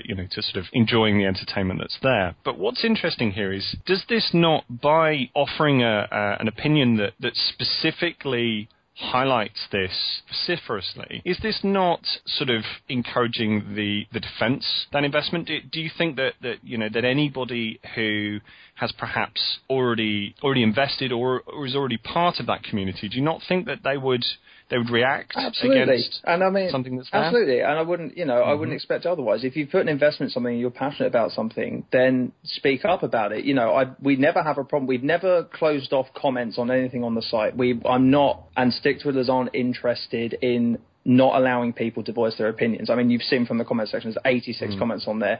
We've replied to pretty much every single one of them, where we felt like we wouldn't just be repeating ourselves, or we would try and redirect someone to one of the other comments. And I have no problem with that. Like, if I would be more concerned if there was nothing that came back out of it. If someone didn't come back to me and go, well, hold on a minute, I don't agree with what you said. And it's just nature of life. Like, you're always going to, in the same way that we said something that we didn't, that you guys didn't agree with, you guys were saying something to us that we didn't agree with, and that's just the way it is. If going back to the Monkey Island thing, if someone said to me, well, I think it's stupid you spent 200 quid on Monkey Island, I'd be like, well, no, hold on a second, it's something I'm passionate about. It's a project and a game that I'd really like to see, and it's my money, and I'll do what I want with it. Okay. But I'm not then gonna disregard your opinion just because it's not something that you understand, or it's not something that you're interested in, regardless of however voracious you kind of viewed your opinion on that. You're entitled to that, But I mean, you raised something else as well about the whole cinema thing, about people kind of being able to walk out. One of the things is, we briefly discussed in the comment section, or I don't think it was with yourself, it was definitely with someone, around kind of Kickstarter and crowdfunding still being quite a new model. And Star Citizen came up quite a lot in conversation, in the fact that with Kickstarter, there's no real kind of payment protection for backers. So if you're investing that money in a product, and at the end of the day you don't like that product, there's nothing you can really do there. Like, I think there's only really one set terms in Kickstarter, which is that they have to be shown to make an attempt to produce what they said they were going to, and if they've done that, then there's nothing you can do about it. If they've kind of taken the money and just gone, we've got cash now, and run, then there's certain procedures you can do around that. I've definitely been burned on that. Duke Nukem Forever, who thought that was going to be an absolute atrocity. Certainly not me, who pre-ordered the collector's edition, which sits on my shelf and mocks me on a daily basis. But with Kickstarter, there isn't really that kind of net there. So with that, I could then take that collector's edition, I could take it back to a retailer, because there are certain consumer rights around that. So if it's a product that I didn't feel met my expectations, a lot of people did. Mass Effect 3 is another example. Ending of that came around, everyone was like, well, no, this isn't what we expected. We want our money back. And there was a huge piece around that. But Kickstarter doesn't really offer that protection for the consumer, and it is a massive gamble, especially when you're talking about £150, £200. It's a big gamble. That the final product that comes out isn't something that you would expect or that you're looking for, and there's no real kind of protection around that in terms of how you can kind of recoup whatever it is that you've invested. Okay, yeah, no, I get that. I mean, in relation to this, obviously that's slightly aside in the fact that investment's already there, and also where in this particular case you're dealing with a public limited company who has published accounts and business offices that they've had for 20 odd years. So it kind of or nearly 20 years, it kind of sort of becomes a slightly different thing. But certainly, I think I can agree with you that that Kickstarter. I'm probably not going to go as far as saying that there are no recourses that people can go to, because there have certainly been some. Yeah, but there are some, and at the same time, I would agree with you that it is a little bit of a case of it being a speculation, and certainly there's a difference in relation to the psychology of the consumer and the psychology of the investor, or the psychology of the speculator in relation to that, which I think is an interesting tension. I think that happens all over, and you're getting that in quite a few Kickstarters in terms of the way in which they work. However, there's a bit of a difference here, and I think this is important to create a distinction between having an opinion on somebody else's decision choice and categorizing the individuals who have made that decision. Now, we've heard from Jamie, which I think was great, actually. Jamie posting up on the comments page in relation to his replies about his off-the-cuff remarks, I think was very, very good. When are we going to hear from Alan? In regards to his comment of calling people who back this kind of business model a moron. Yeah.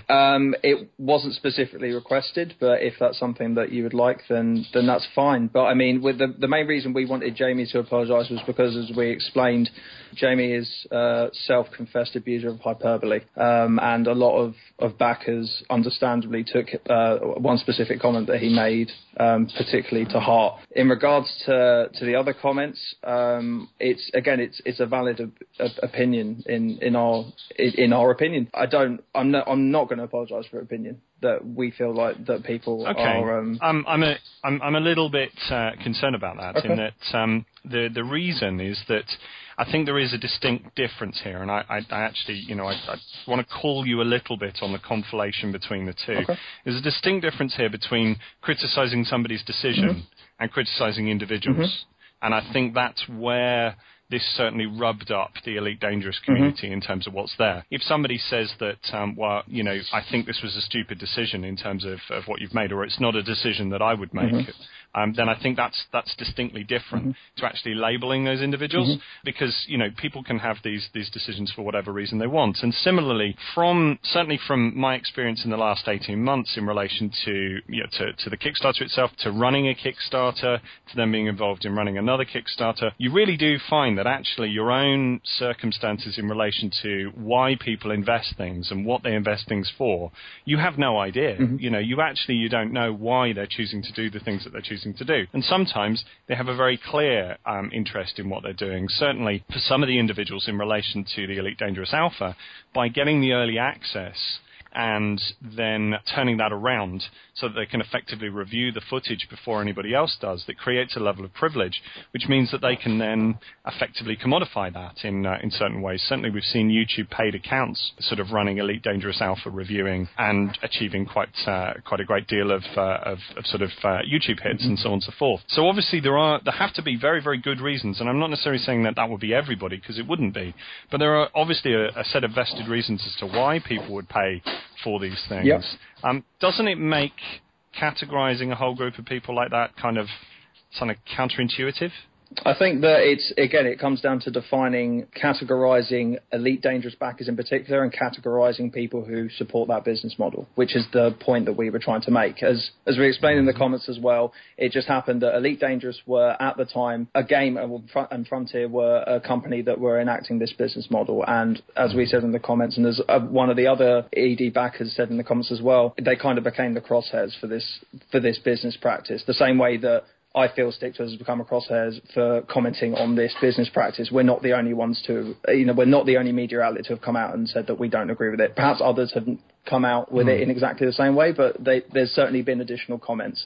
And I feel like, again, it's rather aside the point, but I feel like at least we've made an attempt to actually talk to ED backers and kind of talk this out, as opposed to kind of throwing up something online, letting people just flood the comment section with whatever and disagreeing with it, and not actually bothering to try and educate themselves or explain their point or go into further detail. Sure. So are you then looking at the other pricing models that you've mentioned? I mean, obviously the issue of microtransaction is something that's a little bit longer. It's been going on a little bit longer in terms of the way in which this has been working. I'm assuming then that you guys are covering in relation to that. I know that you did some stuff on the sort of high price of things in the previous episode on the other games that were mentioned. I mean, we've discussed microtransactions, and we've discussed Steam Early Access and everything else that we've kind of would throw under that kind of premise. Okay. And it's not a practice that we agree with. We don't think that it's right to do. And as you said, microtransactions have been around a lot longer, and unfortunately it's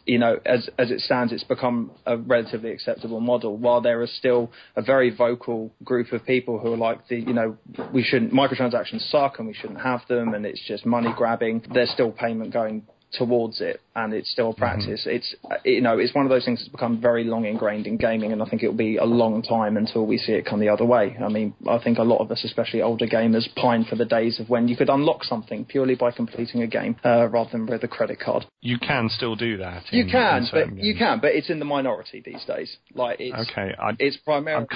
I'd kind of dispute that a little bit, in that there are quite a lot of games where you can still unlock content in relation to how well you complete them. I think that's slightly alarmist, isn't it? I don't think it's alarmist. I would say that it's definitely in the minority, especially in the if you look at the majority of mainstream titles that are being produced, and especially when you have a publisher involved and there's investment and there's business profits and margins to be made. I mean, you get to a stage now where publishers refuse to pay developers bonuses based on their Metacritic score, which is ridiculous. But if you're looking at a publisher title and you're looking at a game that's being released because it's one of its primary aims is to be financially viable, then they're going to reduce the amount. Well, they're going to find ways to put in additional content. Like I can't think of a game that I can't think of a AAA game or a mainstream game that I've played in the last year that hasn't had some sort of downloadable content attached to it at some point, whether or not it's purely cosmetic or whether or not it's a wider expansion or a piece of content. Okay, so essentially your assertion there is that microtransaction is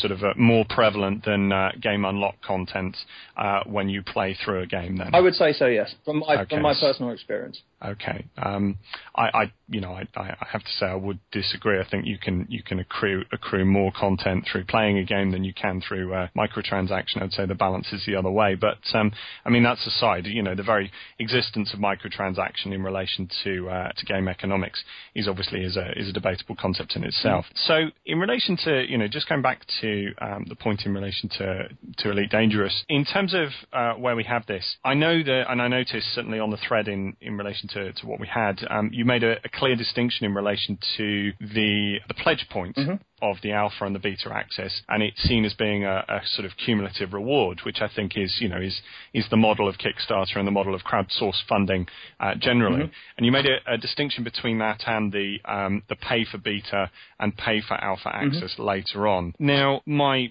sort of assessment in relation to what you've said is that it's specifically that pay for access and that price point of that individual thing that is the contention. Yeah.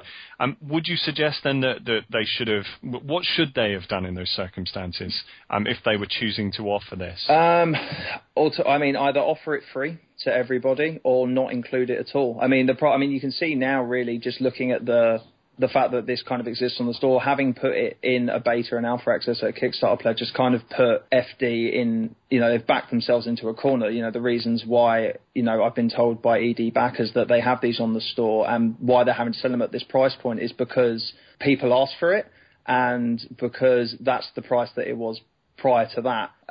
So I'm aware now that FD are also offering upgrades to people who want to do premium backers, but at the same time, there's potential loss of other perks in there from original Kickstarter pledges. I think there's like a benchmark around anything kind of under 35, you're pretty much okay, I think, in terms of you won't actually lose out on anything. But anything above, you could potentially lose additional perks. And it just kind of, to me, demonstrates that the whole business model for that is just a bit of a mess. Like it wasn't well thought out in terms of how they were going to kind of proceed with that. Obviously, a lot of people, especially for Elite Dangerous, seem to want to have early access to the game and be involved in the testing point, and they felt that putting a price mark on that was going to be the best way to do that, which obviously we don't agree with. But it seems, just looking again at the Kickstarter page, it seems that they've kind of made financing a big kind of point of what kind of level of input of how the game is going to be developed. I mean, I was looking back again at the request of ED backers to kind of go away and do some more research. I was pretty shocked to find that it costs £75 before you can even get into the Elite Dangerous forums, and $300 to get into the design ones. It's absolutely insane to me. Like, if anybody, regardless of whether you put in $2 or you put in $2,000, you're backing a project that you feel passionate about, and I feel that regardless of whatever your bankroll is, you should be able to have a place where you can not only provide feedback and insight into the product that you're backing or the game that you're backing that you're clearly passionate enough about to put your money up in the first place, but also share in the experience and conversations with other people who have backed those projects. Can I just go through and because obviously there are three. Well, to me there are three distinct sort of errors in relation to what you've just said then. One thing, access to forums is certainly not dependent on backing information in terms of open access to the main forums area. There is a private backers forum which is open to a particular pledge point. Where there is some exclusive content revealed. Is that the £75 weekly? one? Yeah, that'll be the private backers forum. Right. You can still register on the forums themselves, and you still have access to all the other areas and forums, including the games development or the games decisions forum, the games sort of element forum, where the developers still frequent and still go through. The design decisions forum, it's something that's not been done. I don't think has been done in a wide sort of sense. Not since I think it was Il-72 Sturmovich was a game that did a very sort of interesting sort of idea of the developer consulting with a wide group of players whilst improving the game. And I think there was some stuff that Star Wars Galaxies did later on with Rafe Costa, where he consulted with people before releasing stuff. But this did commodify that element, but at the same time, actually the way in which the DDF works is that design proposals are put forward, very, very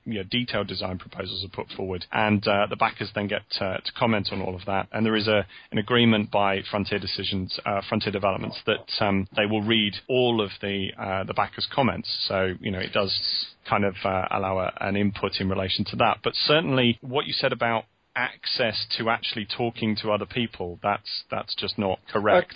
I'd also want to catch you on the point about the £35 and then risking additional content. I kind of don't understand what you've said there. There was certainly in the initial Kickstarter, people pledged up to a given pledge point and obviously accrued a set of rewards in sort of ladder scale in terms of what they were doing. And they also had that subsequently when they were looking at their own backing total, which we have the Backer app, which was for a number of months. And then that was shut down in December. After the Backer app, they then went into the store version. And then in the store version, what you're actually able to do is you can pledge and upgrade your pledge, and you do gain this additional access. But I don't think you actually lose any of your backer awards. From what I've read from the FAQ, that seems to be the case. And on the forums as well, from what I was reading, there seems to be a lot of confusion as to whether or not that's the case. I know there's one member in particular who has basically bought 2 copies of the game now because he attempted to upgrade. So the majority that I'm seeing in the forums is a lot of posts from moderators asking them to email people. So they are addressing it, but it's just a kind of messy process. But kind of going back to what you were saying about FD wanting to hear input from everybody, why have the £75 and the £300 price point at all then? Why not just, if it's a community that are clearly passionate about the project and they want to hear feedback from everyone, why include those price points at all? Why not just say, well, here are our forums, it doesn't matter how much you've paid, because you've donated £300 doesn't mean that your design input's going to be any better than someone who's donated 15. So why not open it all up? Why put those price points on there to start with? I think, it creates a tier of sort of information in relation to what's there, and creates an exclusivity of access. And I think that to be honest, people do pay for privileges like that in the way in which things work. I mean, that's certainly how other business models outside of the games industry would work in particular ways. I kind of think that sometimes when you get to a situation where you have a very wide base of opinion, and certainly this was the case in the DDF. At the very beginning of the DDF, there was such a wide base of opinion. It's actually very difficult to sort of make progress in relation to what was there.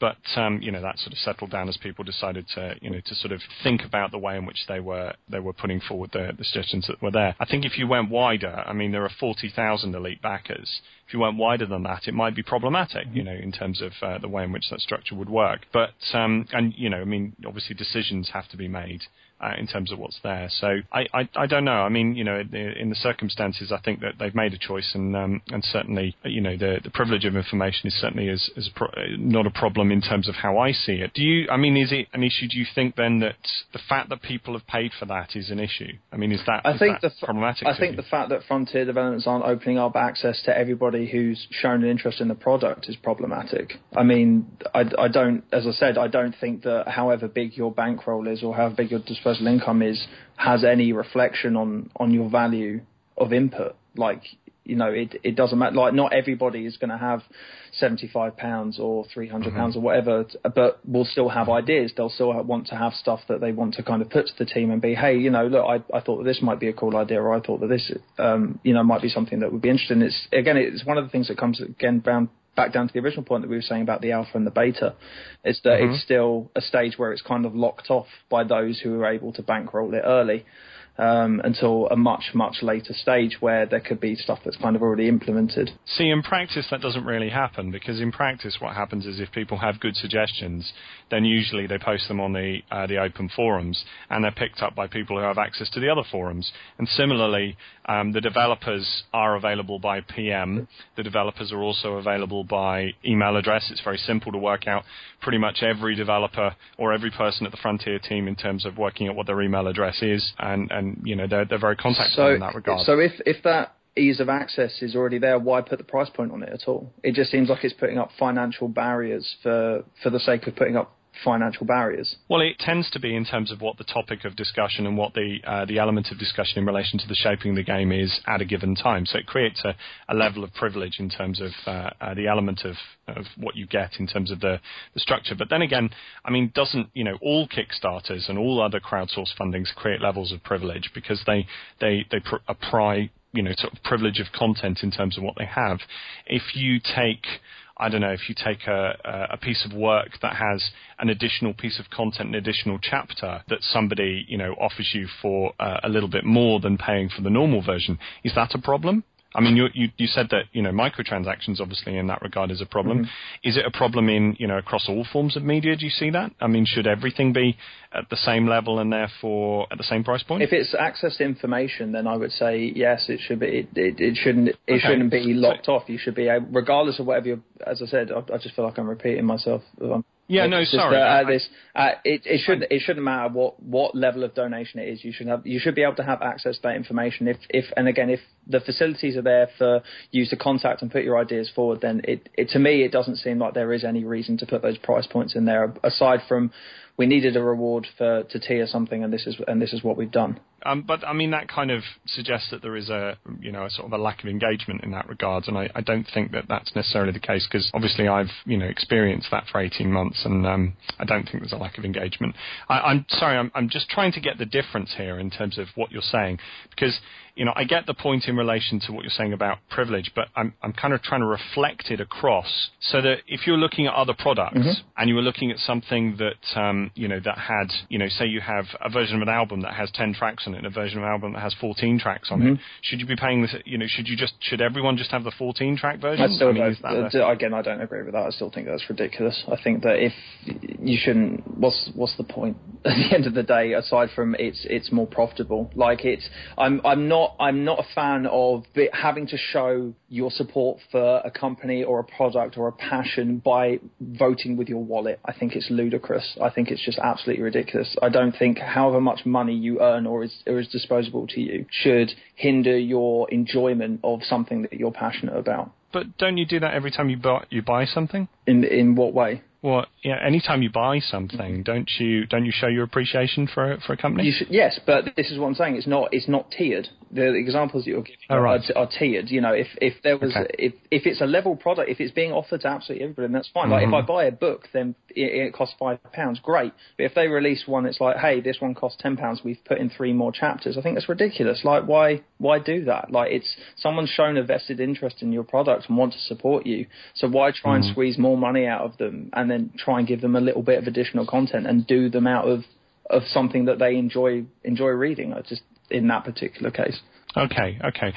So in relation to this, then, I think there's one thing we do have to address, that obviously that some of the guys on Stick Twiddlers are Star Citizen backers. I'm assuming then that the backing in relation to Star Citizen was simply to pledge to support the product. Yep, that's literally it. I mean, we both backed $10. I played Star Citizen God knows how many years ago. Saw that the campaign had come up, and it's something that I wanted to see come to fruition. I had no interest in going in and playing an early version of the game. Like, if it happened, it happened, great. And when it comes around, I'll more than happily buy a copy of it. But that's literally the only level of engagement we had with it. Okay. And the element of their fundraising in relation to the next big Starship and the other bits and pieces, I assume then that Stick Twiddlers will be commenting on that too. It's so far gone now. I mean, we did comment on it when it first came out. We're just, again, it's exactly the same situation. I think kind of pledging for any kind of content at that level is just ridiculous. Like, why?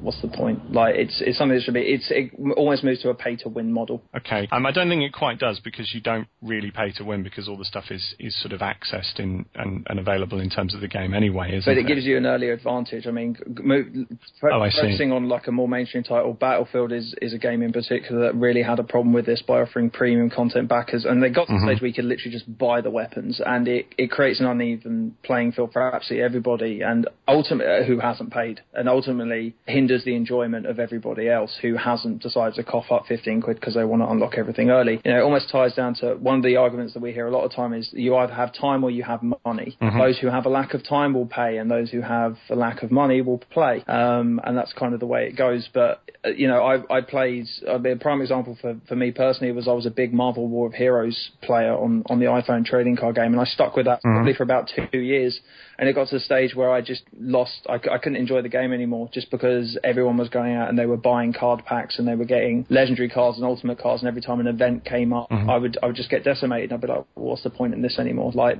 I'm not having fun with it. Everyone has reached this whole new kind of tier because the majority of them are just paying for what they've got. Okay, so what essentially then what we're talking about is the danger in relation to sort of pay access and power creep. Yeah. In terms of the way in which that would work. And, you think that's particularly problematic in relation to how these models are put forward in general? I think in terms of where you're offering specific perks like that, so specific in-game rewards, then absolutely. I mean, it's, if you start off, a game with a stick, and then you've got a mate next to you who spent 15 quid and starts off with a shotgun, and you've got a fight to the death, who's going to win? Like, it's no contest, really. I think, obviously that is something that has come in, sort of in the games industry in the last 3 or 4 years.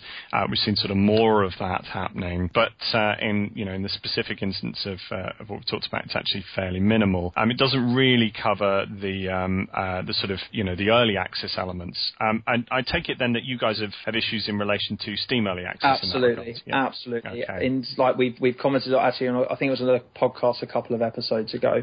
In particular, it's usually whenever something comes out, and it's ridiculous. It's especially some of the price points you see. It's just absolutely insane. It's an early access game. It's unfinished, and like Kickstarter, you're taking a risk with investing for it, but it's just not. Yeah, it's not good. So essentially then, I mean, I think we've kind of come to a fairly good conclusion in that we've got a fairly clear understanding of where the issue is here. And certainly it is an interesting food for thought in relation to how communities manage, what they invest in and what they sort of set up to put forward, or how games manage what they sort of set up to put forward when they're looking at early access and how that goes. I think kind of the sort of closer or the last points I'd like to go through are, obviously, I think from my point of view, and certainly from the point of view of Elite Dangerous community members, when you pay for something and when you are invested in something, when you spend time in something, certainly you can become sort of involved in the way in which that development works, and it can be something that focuses, that you focus on. And then obviously there is a wider perception in relation to how the game or how the item, it doesn't have to be a game, it could be something else, is received. And I think it's quite interesting to see how this is sort of perceived and received in a wider industry, which is why I'm particularly interested, or I was particularly interested this evening to to sort of have this conversation with you. So do you feel then that this, essentially by offering this kind of preview element in relation to the way in which it works, does that kind of colour the perception of a game in a wider community sense? Not in the sense of the backers, in a sense of a wider community of appreciators of the pastime, as it were. In terms of what, the paid model, or? Well, yeah, no. What I'm saying is, if a game is produced and it offers this kind of early access or this kind of sort of previewing opportunity for people, does that then, for those that don't take it up, or for those that only engage with that game later on after all this has gone through, does that kind of colour their perception in relation to what this game is? I think a lot of it depends on the game in question. I mean, I used Monkey Island as an example earlier. Having early access to a game like that would obviously ruin my overall enjoyment of the final product. It would be finished, it would be released exactly as the developers intended it to be, but because I'd had early access, I'd had a limited version of what it was, and I'd know all the puzzles already. So obviously that would kind of limit my enjoyment of it. For a game that's kind of, especially on elite scale, it's I don't think early access and providing users with early access, not a paid model, mind, is damaging to the overall enjoyment of the final product. Again, as I said, it's a community that's incredibly passionate about a franchise that they've been invested in for an incredibly long time. And, when we started this out, our intention was never to focus on the quality of Elite Dangerous as a game. And, having that input in there and being able to provide that input is obviously incredibly valuable. We just don't agree with putting a pricing model around it and going, well, you haven't paid this much, therefore we don't care about, we don't want to hear what you have to say until December 2014 or whatever. There are ways for both parties to be rewarded and both get something out of it that doesn't require putting up a financial paywall around it. One of the comments we've been getting is that it was done as a gating mechanism. Well, there are plenty of other developers and publishers out there who release a certain amount of beta codes at a time. If you have a certain amount of backers, say, in this case, 20,000, you kind of schedule out, this is what our beta dates are going to be like, this is how many beta codes we've got, we'll email out a select bunch of you, and then get a beta period for that time. And it's, it's a model that has happened for a while, and it's one that seems to work, rather well. I've not been, and it seems to, as well, kind of almost drum up a lot more interest in the title from my perspective as well. I mean, we've given away beta codes for WildStar in particular, which is a new MMO coming from NCSoft, which Alan won't shut up about because he thinks it's the best thing since anything. And we had members of our community who'd previously really shown no interest in MMOs, genuinely interested in wanting to get hold of these beta codes, partly because it's a human mental psychology of like, oh, it's something free, I want it, and it's exclusive, but also at the same time, it kind of encouraged them to check out something new. There's no risk there. There's only reward for both parties. There's reward for the gamer who can come in and be like, well, this is, it's a new game. I've got an exclusive. I've got to look at something, and ultimately could say, hey, this is something I really enjoy and I'll go on to buy it. Developer gets the feedback that they were potentially looking for, unless the person taking part decides that they don't actually like it at all, or they just don't want to provide feedback, and then back out of it. So no one's lost anything, and everyone's only really gained something from that, which is, one of the main reasons why we don't agree with a paid access model. model. I can kind of see the argument now in terms of the way in which you've put that forward. But the only thing that I think that it kind of boils down to is there is obviously an argument to be had in relation to a paid access model and in relation to a microtransactions model and the other methods by which companies are electing to sort of change the distribution model in relation to the games that they're attempting to put forward. And I can see where you're coming from in that. But in terms of those who elect to take it up, the criticism of the decision is a criticism of the decision. A criticism of the individuals obviously is something slightly different, and and I think that's probably where the elite backers essentially got slightly riled. Oh no, absolutely. As I said earlier, and I said in the comments, yeah, sure. It wasn't aimed or intended to be aimed at Elite Dangerous backers. It was intended to be aimed at the business model.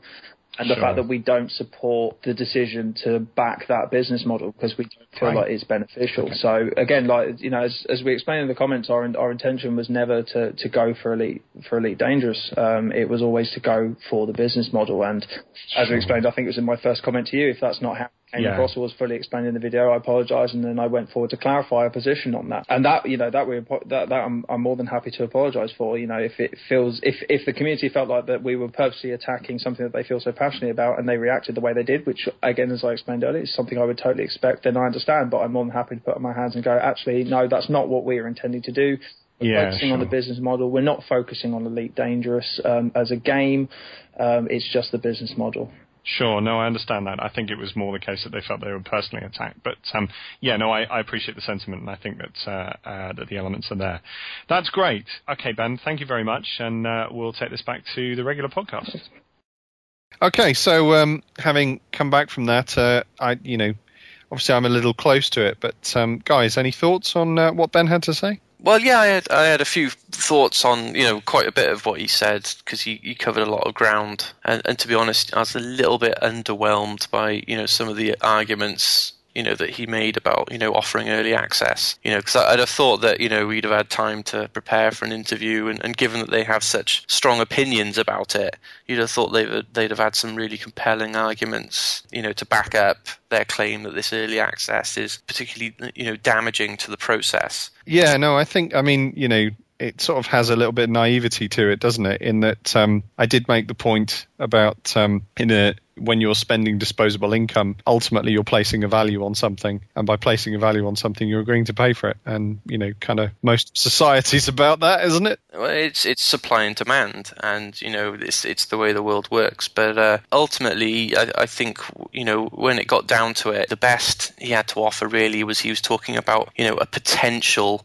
for delays in the development process. But there was no kind of quantifying of the problem, and there was no contextualizing of it. And, I kind of drawn on the analogy with like the kind of like anti-drugs or anti-marijuana kind of lobbyists who talk all day about a potential for harm if it proliferates or if it's legal or whatever, but it's never quantified, and it's never put in the context of other drugs, legal drugs in particular, like alcohol and tobacco. But I didn't want to go off on too much of a tangent, but the point was that I don't want to just call it scaremongering, because I think there may be a bit more to it, but without any kind of quantifying of the problem, I can't see how they're so confident in their appraisal of the situation and to continue rallying against it on such a public forum like that.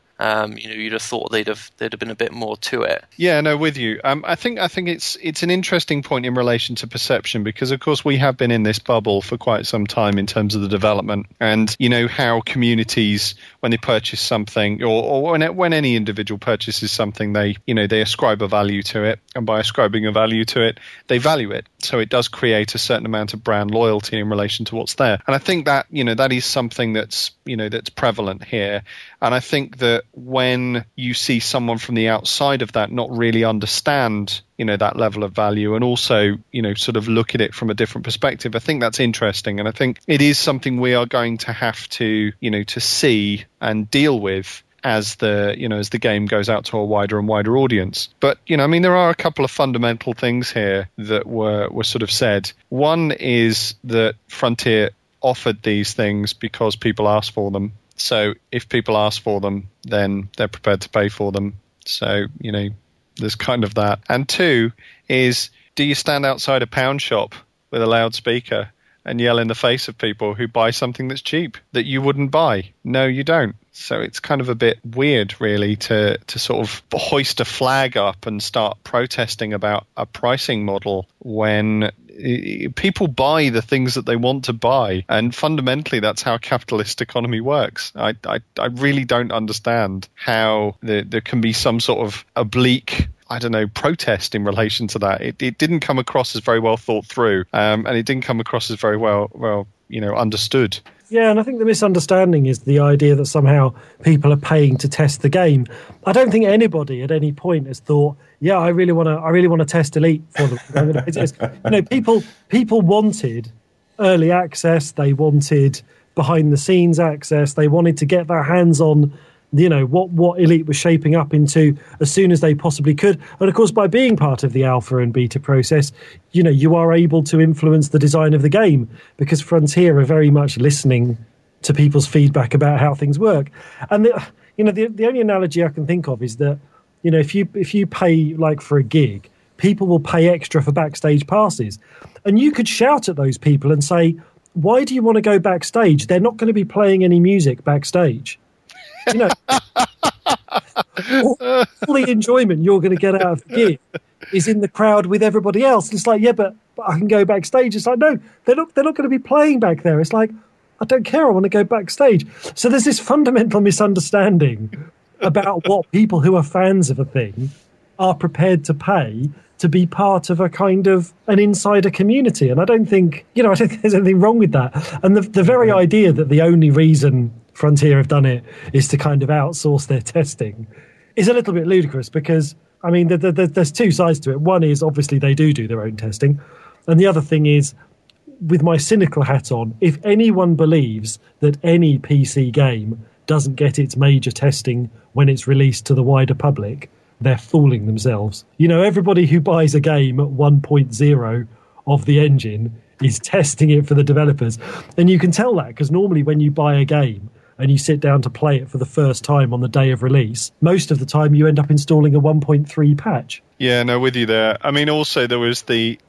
absolutely laughable point, and I don't know how he even thought this was possible, of that downloadable content, paid for downloadable content is greater than the amount of content you can find in a game when you elect to play it. And I don't know how he said that. I don't know why. It just seems so strange that you would think, even if you take some of the EA stuff, if you look at the fact that that they're looking at microtransactions and this, that, and the other, and okay, you make your choice as to whether you want microtransactions or whether you want to buy microtransaction content or anything else. But to suggest that there's more content available through microtransaction than there is through just playing the game normally. Yes, there is a percentage more, but there is not more, as in more content in the microtransaction.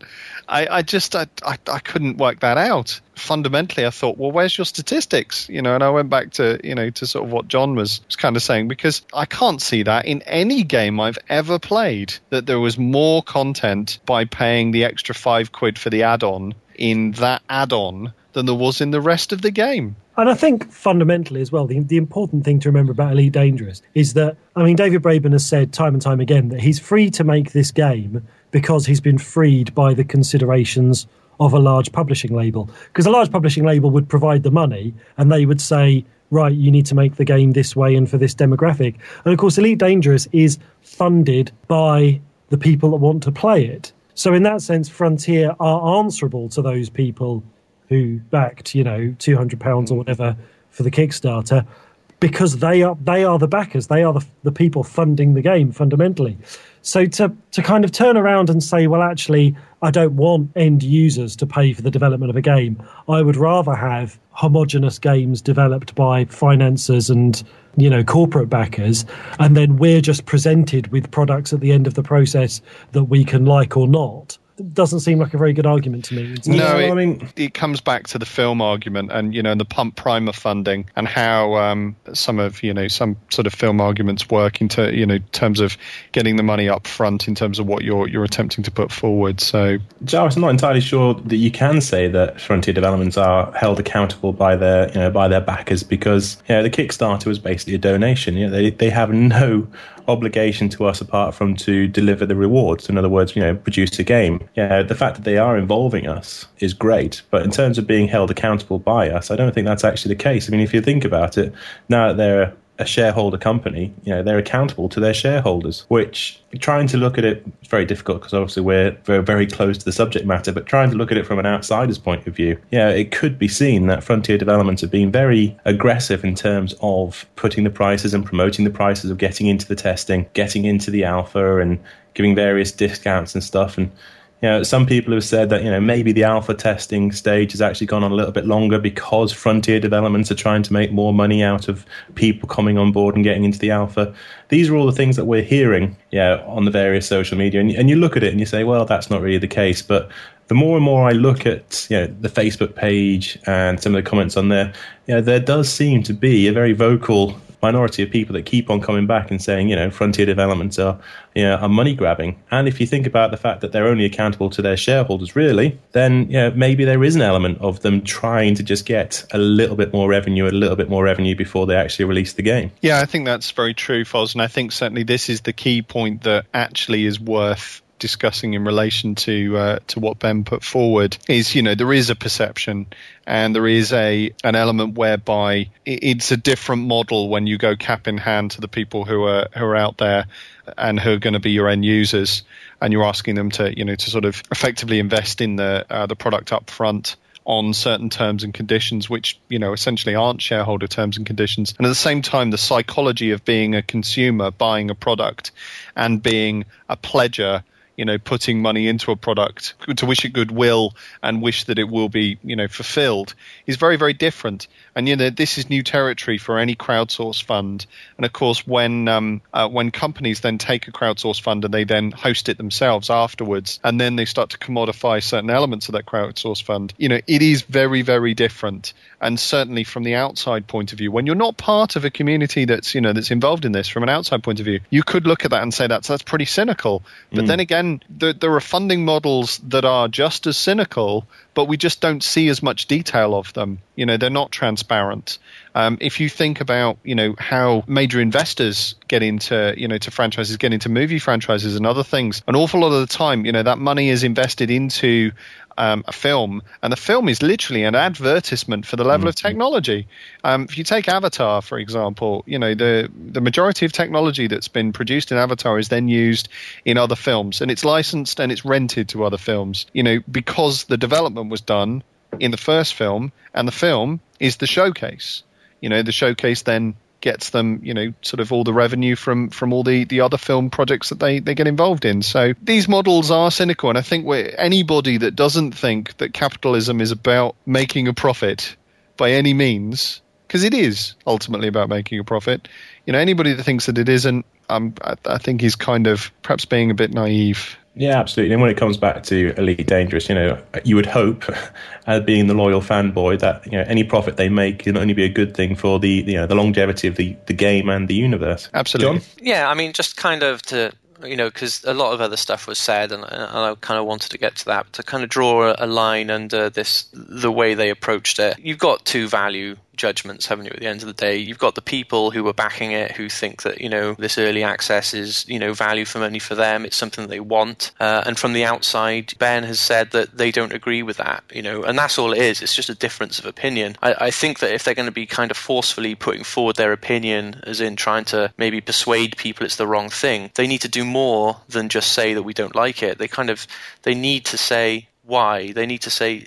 this is damaging to games or something like that, and they need to demonstrate that. And they haven't made their case. That's what I took away from it. I think that it's one thing to put forward saying that you don't agree with it, but then to whether they intended to call people morons or whatever, they kind of took that back. They tried to say that they didn't mean to target the Elite Dangerous people, but they did kind of, in a way, in the Elite Dangerous community came under the umbrella of their attack. And I think by doing that, that's when they overstepped the boundary, I guess, in saying that it wasn't just their opinion that it's wrong, but it's their opinion that these other people are wrong, and not just wrong that they're moronic or whatever. But moving on, I mean, there was so much more said in the interview, and it was all kind of related, I guess. And there was a lot of bugbears, and I'm sure we're going to talk about them now, but I wanted to pick up, Ben, on a distinction he made when you were talking about Kickstarter, Alan, and how he was talking about how he felt that people that were backing Kickstarter projects weren't protected,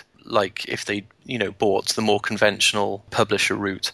I really had an issue with that, because in the sense that he referred to it, in that people were getting, they were getting delivered a product that they weren't happy with. Nobody has that protection, even in the current normal model. You go into a shop, you don't have that protection. I mean, he mentioned Duke Nukem Forever and how disappointed he was with it. Now, I'm sorry, you can't play a game and think, oh, you know what, this isn't as good as I thought it was going to be, and send it back for a refund. It doesn't work that way. If you've unsealed a game, you don't get a refund unless, like, the game was defective, like it was physically damaged, or, an extreme case where the game was unplayable. So I don't understand where he seemed to think that people backing a Kickstarter had less, like, kind of legal rights, because I think they're pretty much the same rights, that if they don't deliver, then you've got a case. But if they do deliver, just because you don't like it, doesn't mean you deserve a refund. I don't know if that's strictly true, because surely if you don't even have to go any further than the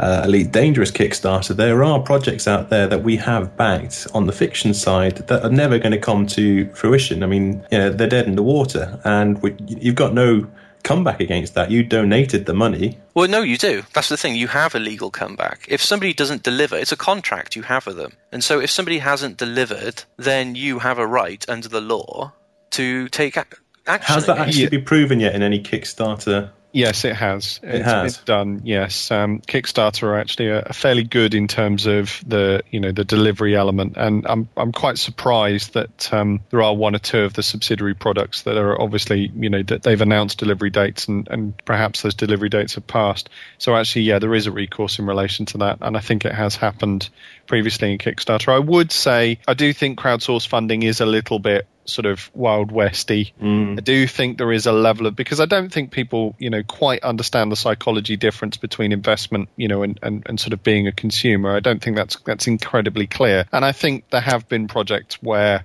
people have kind of done stuff and moved sort of ideas, and it's very blatantly been delivering something that really wasn't what they were kind of living up to what they'd said in the first place. But I do completely take John's point, and there is a recourse. And if there wasn't a recourse, it's backed by Amazon. If there wasn't a recourse, there would be a huge outcry in that regard. Just trying to play devil's advocate for a second here. I mean, is there anything that you guys can see with the way that Frontier developments are sort of pitching it, or the way that the funding model is currently going, that will be detrimental to getting new backers in? I mean, do you think the fact, for example, that we've all had this early access, this early beta access, is going to, from an outsider's point of view, say, well, these guys have been playing it for months or for not years, and you can see all the YouTube videos, they're all going to be much better than me. There's no point in me jumping on that bandwagon now it's finally being released, because I'm not going to stand a chance. No, I don't think that's really a danger. I think the key thing, and I do take a small point in relation to what Ben said, and John picked it up. The key thing is the stresses and strains of development, and I think we are seeing in the community some of the reflected stresses and strains when alpha access is there, and alpha they find problems or this, that, and the other, and beta is delayed. And of course, because people have paid for something, when it's delayed, that creates a tension. And I think that when it's said estimated time of arrival is this, and actually it's delivered a month late or 6 weeks late or whatever it is, I think there is a tension there. And I think that crowdsourced projects can alleviate that tension by being very, very clear with their funders. And I think in this case, there are one or two places where Frontier have perhaps not handled that as well as they could have handled it. I think certainly, other crowdsourced funders have had the same tensions. Some very major projects have had the same tensions, particularly in the board game area. If there was quality of pieces weren't up to scratch or something else, and they've had to go back and so on and so forth. People are generally, and I say this, generally very reasonable when you are very, very clear with them. So just anticipating concerns is always the best policy. Getting ahead of them is always the best policy. Certainly, and obviously I can only allude to this on a smaller scale because my Kickstarter was much smaller, but certainly when I was doing mine, being very clear and also trying to communicate as often as possible, even when you think you have nothing to say, letting people know that you're still saying things and you're still around and things are still ticking on is important, and I think it needs to be done. Yeah, another highlight for me of the interview, and it's just the standout things for me, and talking about the pricing model, and I thought Alan did quite well to kind of hold Ben's feet to the fire to kind of really get cut through and get to what exactly his objection was over the pricing models, because I thought Ben's distinction was arbitrary at best, and I think in the end Ben conceded that he had a problem with tiered purchases. I mean, that was the word he used. He's fine with flat-out purchases, but he's not into the tiered stuff. And I think you used the example of, for example, Alan, you go and buy a CD, and you could potentially have like a bonus CD which had a couple of extra tracks on, and you kind of forced him into the corner, and he basically said that he had a problem with tiered purchases. This kind of gave me something to think about, and at the end of the analogy I came up with was like a bakery. The main product at the bakery is a loaf of bread, for instance, and everyone comes in and they buy their loaf of bread. But, if some people want a croissant, okay, then surely they just sell them the croissant and make some money. But Ben seems to think that it would be better if everyone just paid the same amount for the price of bread and got the croissant as well, even if that meant the bakery starts losing money and then has to stop making croissants. And he explicitly said it himself. Either the pledge rewards should be available to everybody, or they should not be, they shouldn't be sold. So as soon as you take it and you compare it to other businesses, and this is the big point, okay, is I think people are missing that it's not like this stuff hasn't been done before in other businesses and in different industries. It's almost like asking for special exceptions because it's software or it's because it's a game, and it just doesn't make sense to me that if people want to pay extra money for an extra thing, that they can't do it. Agreed. I think as well, there is this level of exclusivity, and there was this sort of idea he was sort of asserting about why on earth would you have these design decision areas and people allowed to contribute comments if what does that mean the designers don't listen to anybody else? Surely there are people out there who've got really good points who are outside of this this bubble. And so of course I equated, well, actually the designers do read the other forums as well. And then he kind of tried to flip that around and say, well, then what's the point in the tiered access? And in itself, you kind of look at that and go, well, okay, it's fair enough, but then again, if I'm an expert in a field and I see something that's good as a comment, then I'm likely to listen to it. I'm likely to read it. I'm likely to look at it. But when there is an exclusive area where these individuals, are all sort of paid a certain amount, that certainly makes you pay attention in relation to what's there. And Frontier gave an obligation to the backers to say, we will read everything in the DDF. And certainly the way in which it's worked out practically is an awful lot of the good comments that have come up in other forums by people who are not necessarily in the DDF have filtered through, because the DDF have seen themselves as champions of trying to bring good practice into the development of the game. Similarly, the Ulite community has gone out there and kind of taken stuff over to there and got comments from there and brought them back. And I see no trouble in that at all, because we all want a good game. And actually, if people have paid for DDF access or anything else, that's fine. They know Frontier will be listing in that particular forum. So if they see stuff that that they think is useful, they're almost enabled in that regard. And it sort of reverses this sort of brand defense element, or the investment element in relation to brand defense. It was very clear to me that Ben had no understanding of that process because he's never experienced it. Okay, final thoughts? I just wanted to go back to the gated content, which was kind of towards the end, because this seems to be a bit of a bugbear for a lot of people. It's not just Ben or Twiddlesticks. A lot of people out there, at best they think that developers are purposely creating gated content rather than delivering value for money, or at worst, they're trying to cynically milk people for money or even defrauding them. But you've got the opposite side of the argument as well, which is that developers are creating additional content, they're extending the lifetime of games, they're creating value for money, and more importantly, they're giving players more of what they want. And so, again, is this just a battle of opinion? which one is it? But instead of just like spouting opinion, it would be nice to actually do some research and gather some data to find out, is there a way it's going? Now, obviously with like mobile games and things like that, it's a very young market, so it's going to be quite hard to study. And I'm actually speaking to a website now that collects data on how much time people are playing games at the moment, and I'm hoping to get the data of them so I can actually collate the information and produce like a short white paper on it. I wanted to get it ready for the podcast, but they're a bit slow getting back to me. But ultimately, if we look at AAA games, okay, or just games in general now, compared to, if we look at them historically over time, are we seeing a problem where developers are, instead of, they're delivering less to the consumer and then creating this gated content and then making them pay more for it? Or are we seeing games getting naturally bigger anyway, especially considering we got the advent of the sandbox game?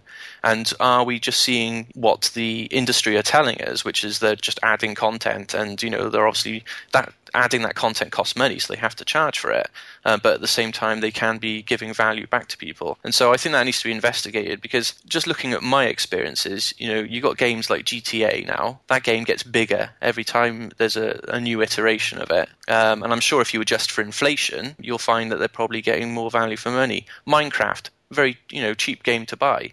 How many hours do you get out of that? And I'm thinking that, compared to the old games of the past, just thinking about things like Chaos, okay, that was a good one because it had a lot of replay value. But then a lot of the other games around that time, you didn't have much, there wasn't a lot of entertainment value to them when compared to a lot of the games today. So I'm going to be interested to see what is the case. Is there going to be a kind of a graph where, the amount of time you get playing a game increases as time goes on? I think there's just one thing I was going to chip in on, where this idea about paying extra for DLC, because obviously people need to go on and develop it. There was one, and I've been racking my brains trying to think of it, but there was a notorious example where a game was released with then an additional payment for supposedly DLC, but actually when someone looked into it, the actual content had already been created. It was already on the disc. So effectively you're buying a game on which there is a portion of the disc that is blocked off until you pay a bit more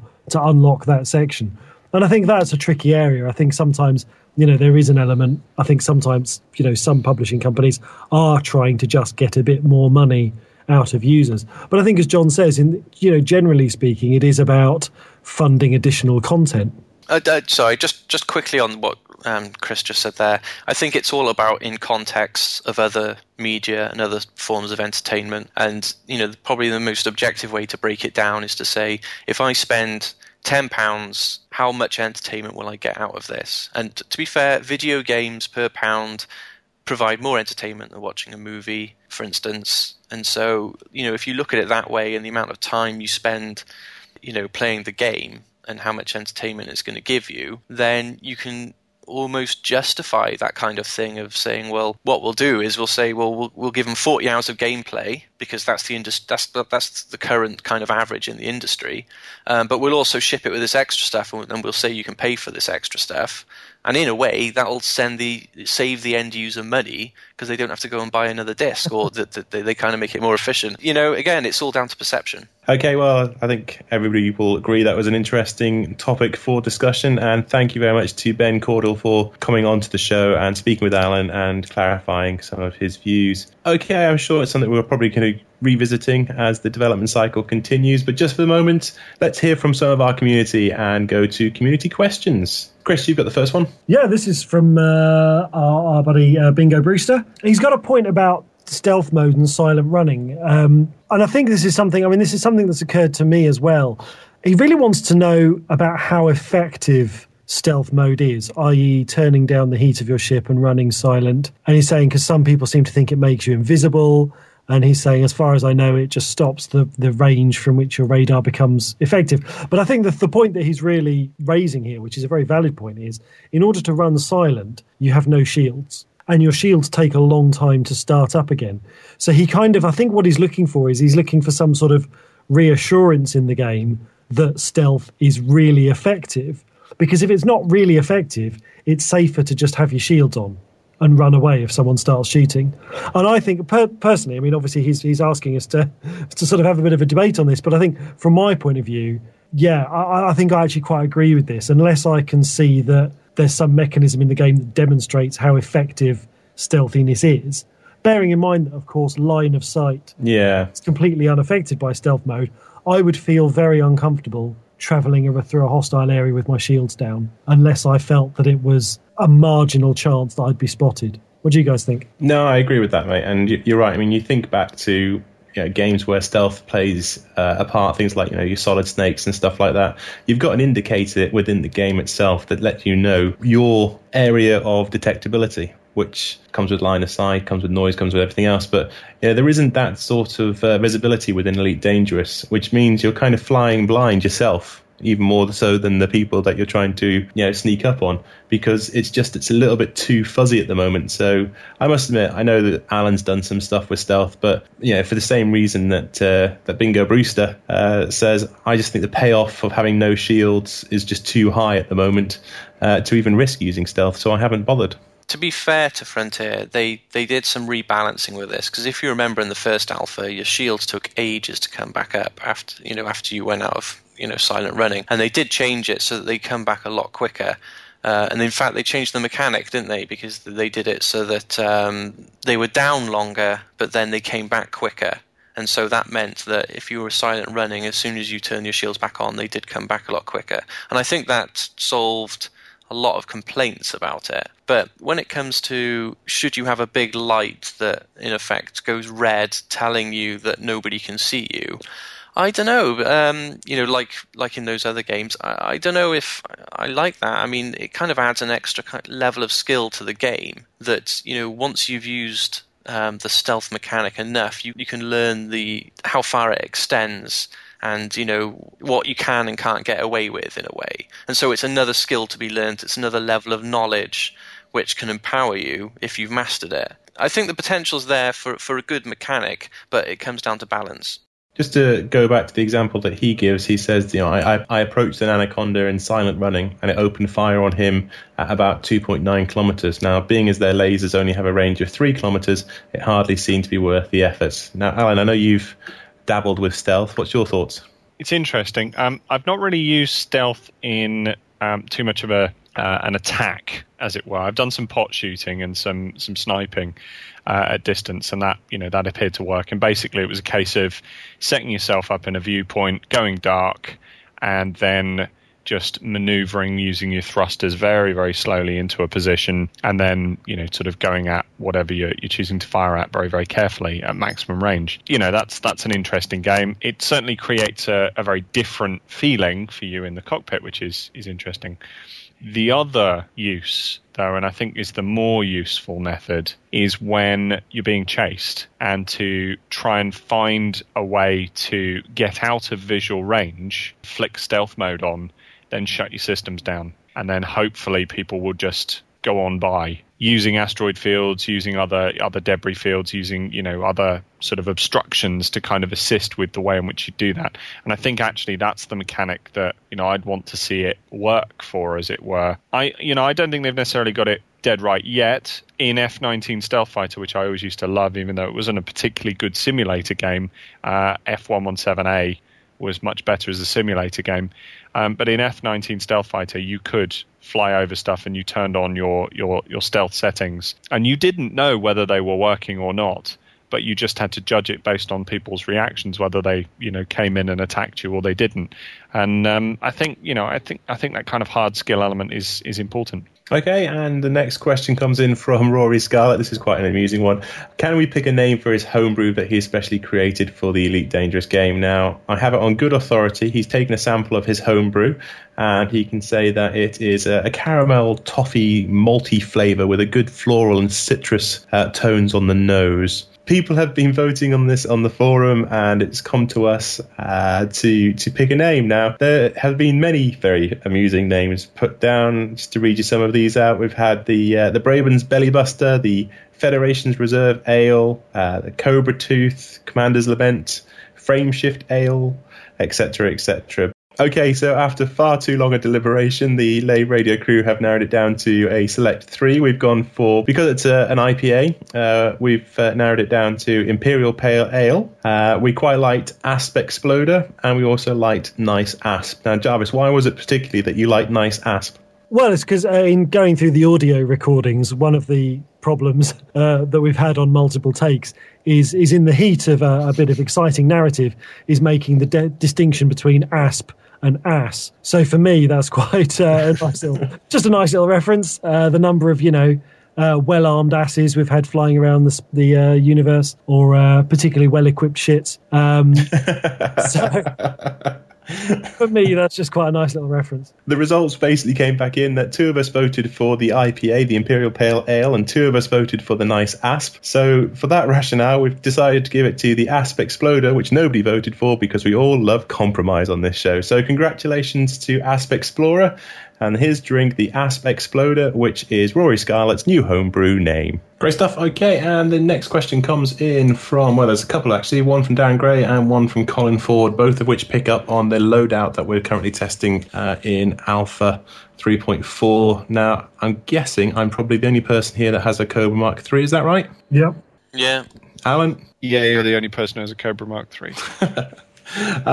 In which case, what's your favourite loadouts then for your Sidewinders? Well, everyone knows what my favourite loadout is, and if I had time to be playing the Alpha to get up to a Cobra, which I might do over this weekend, then I'd be looking for 4 beam lasers, no gimballing, because I really like the normal aiming system. So yeah. I'm kind of the opposite, I guess. I do like the gimbaled weapons probably because I'm really rubbish.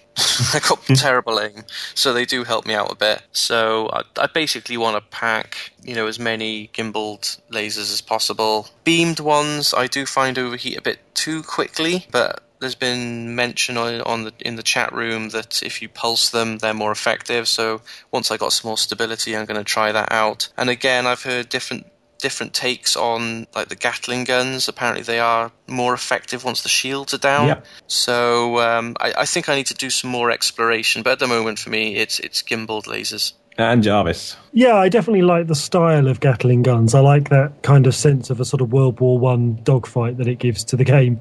But I think for me it's got to be, if there's space, a combination of a beam laser and probably missiles. I'm kind of a missiles guy. I think it's sort of an old strategy from space combat games, particularly when facing multiple opponents. What I like to do is to send a missile after one person that they then have to spend time evading and getting out of the way.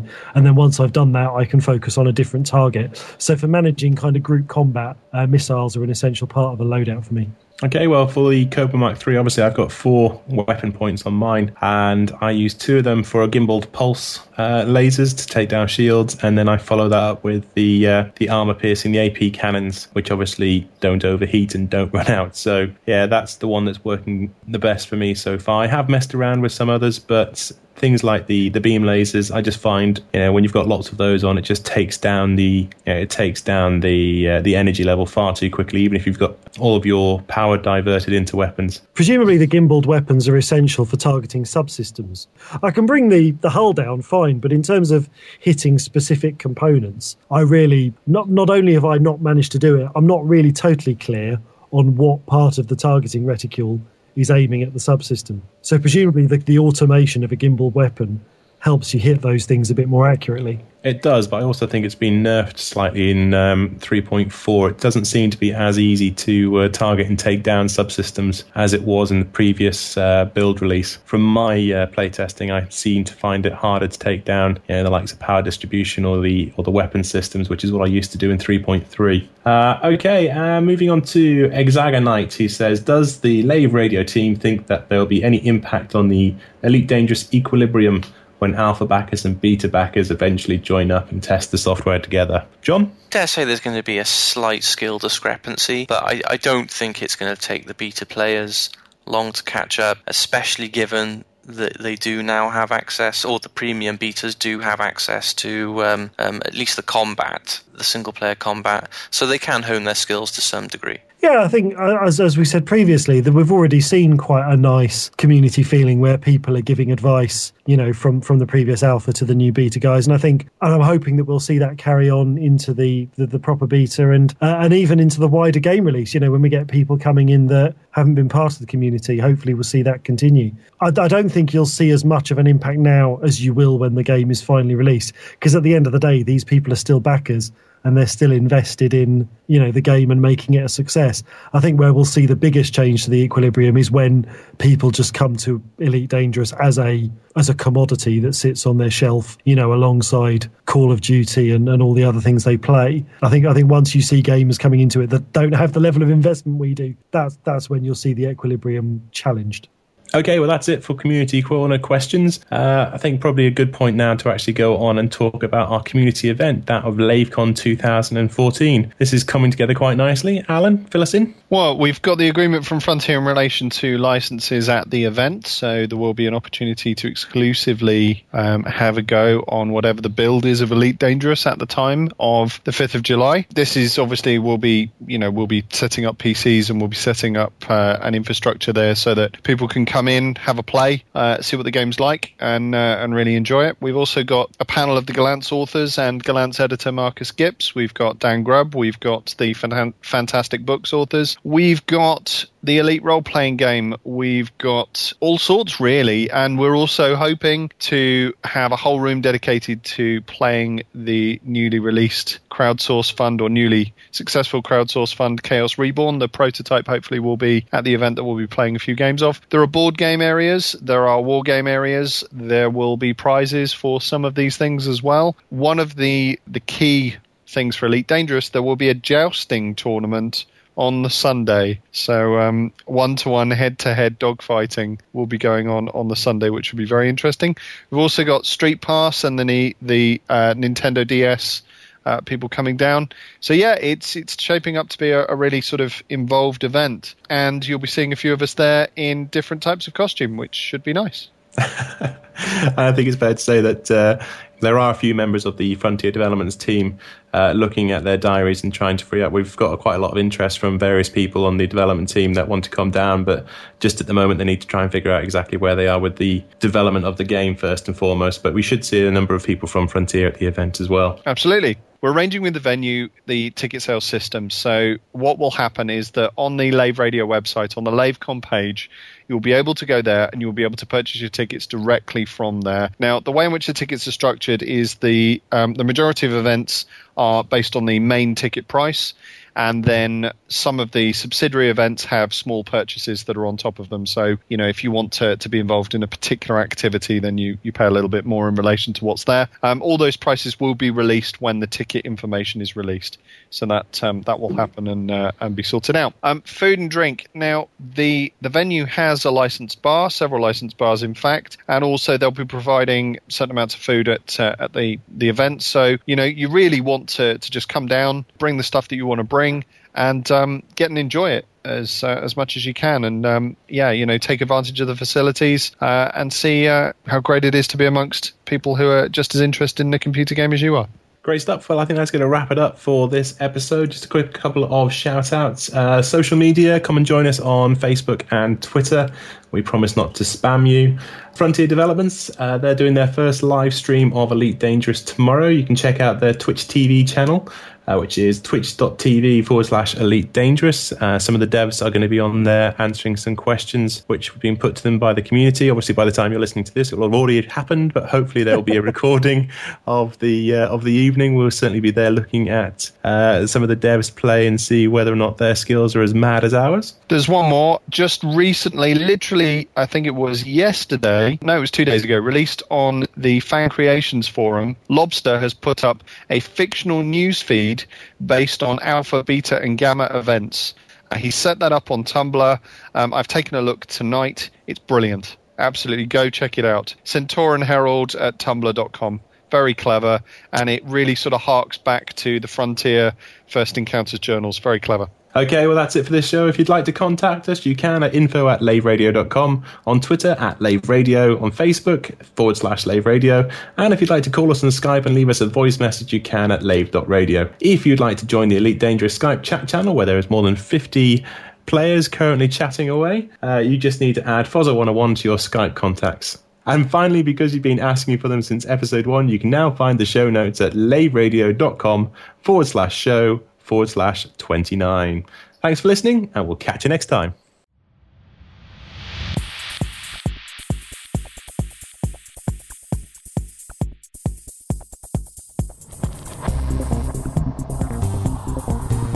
Is your life like this? Sounds like someone having an orange inserted into it.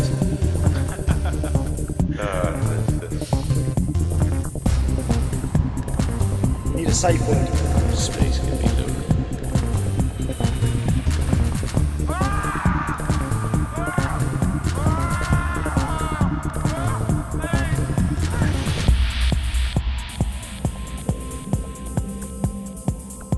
I'm gonna see the galaxy.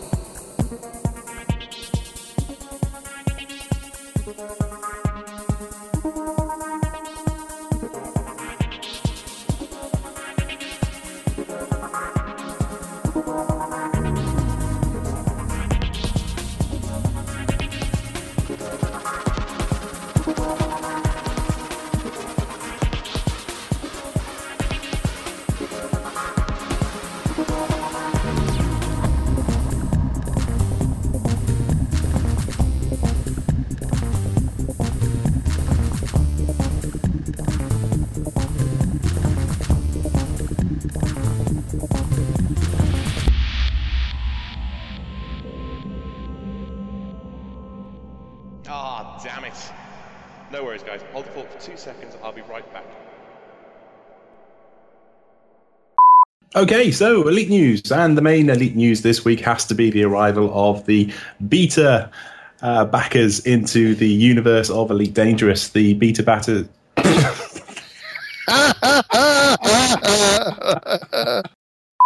Great stuff. And when can we expect to...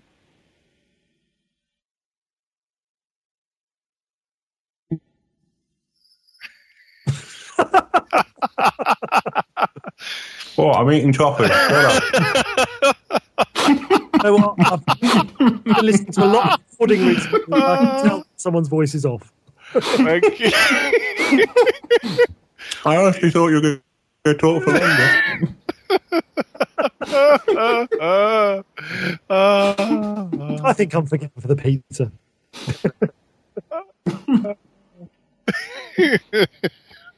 I love the fact that he stopped halfway through. That's great.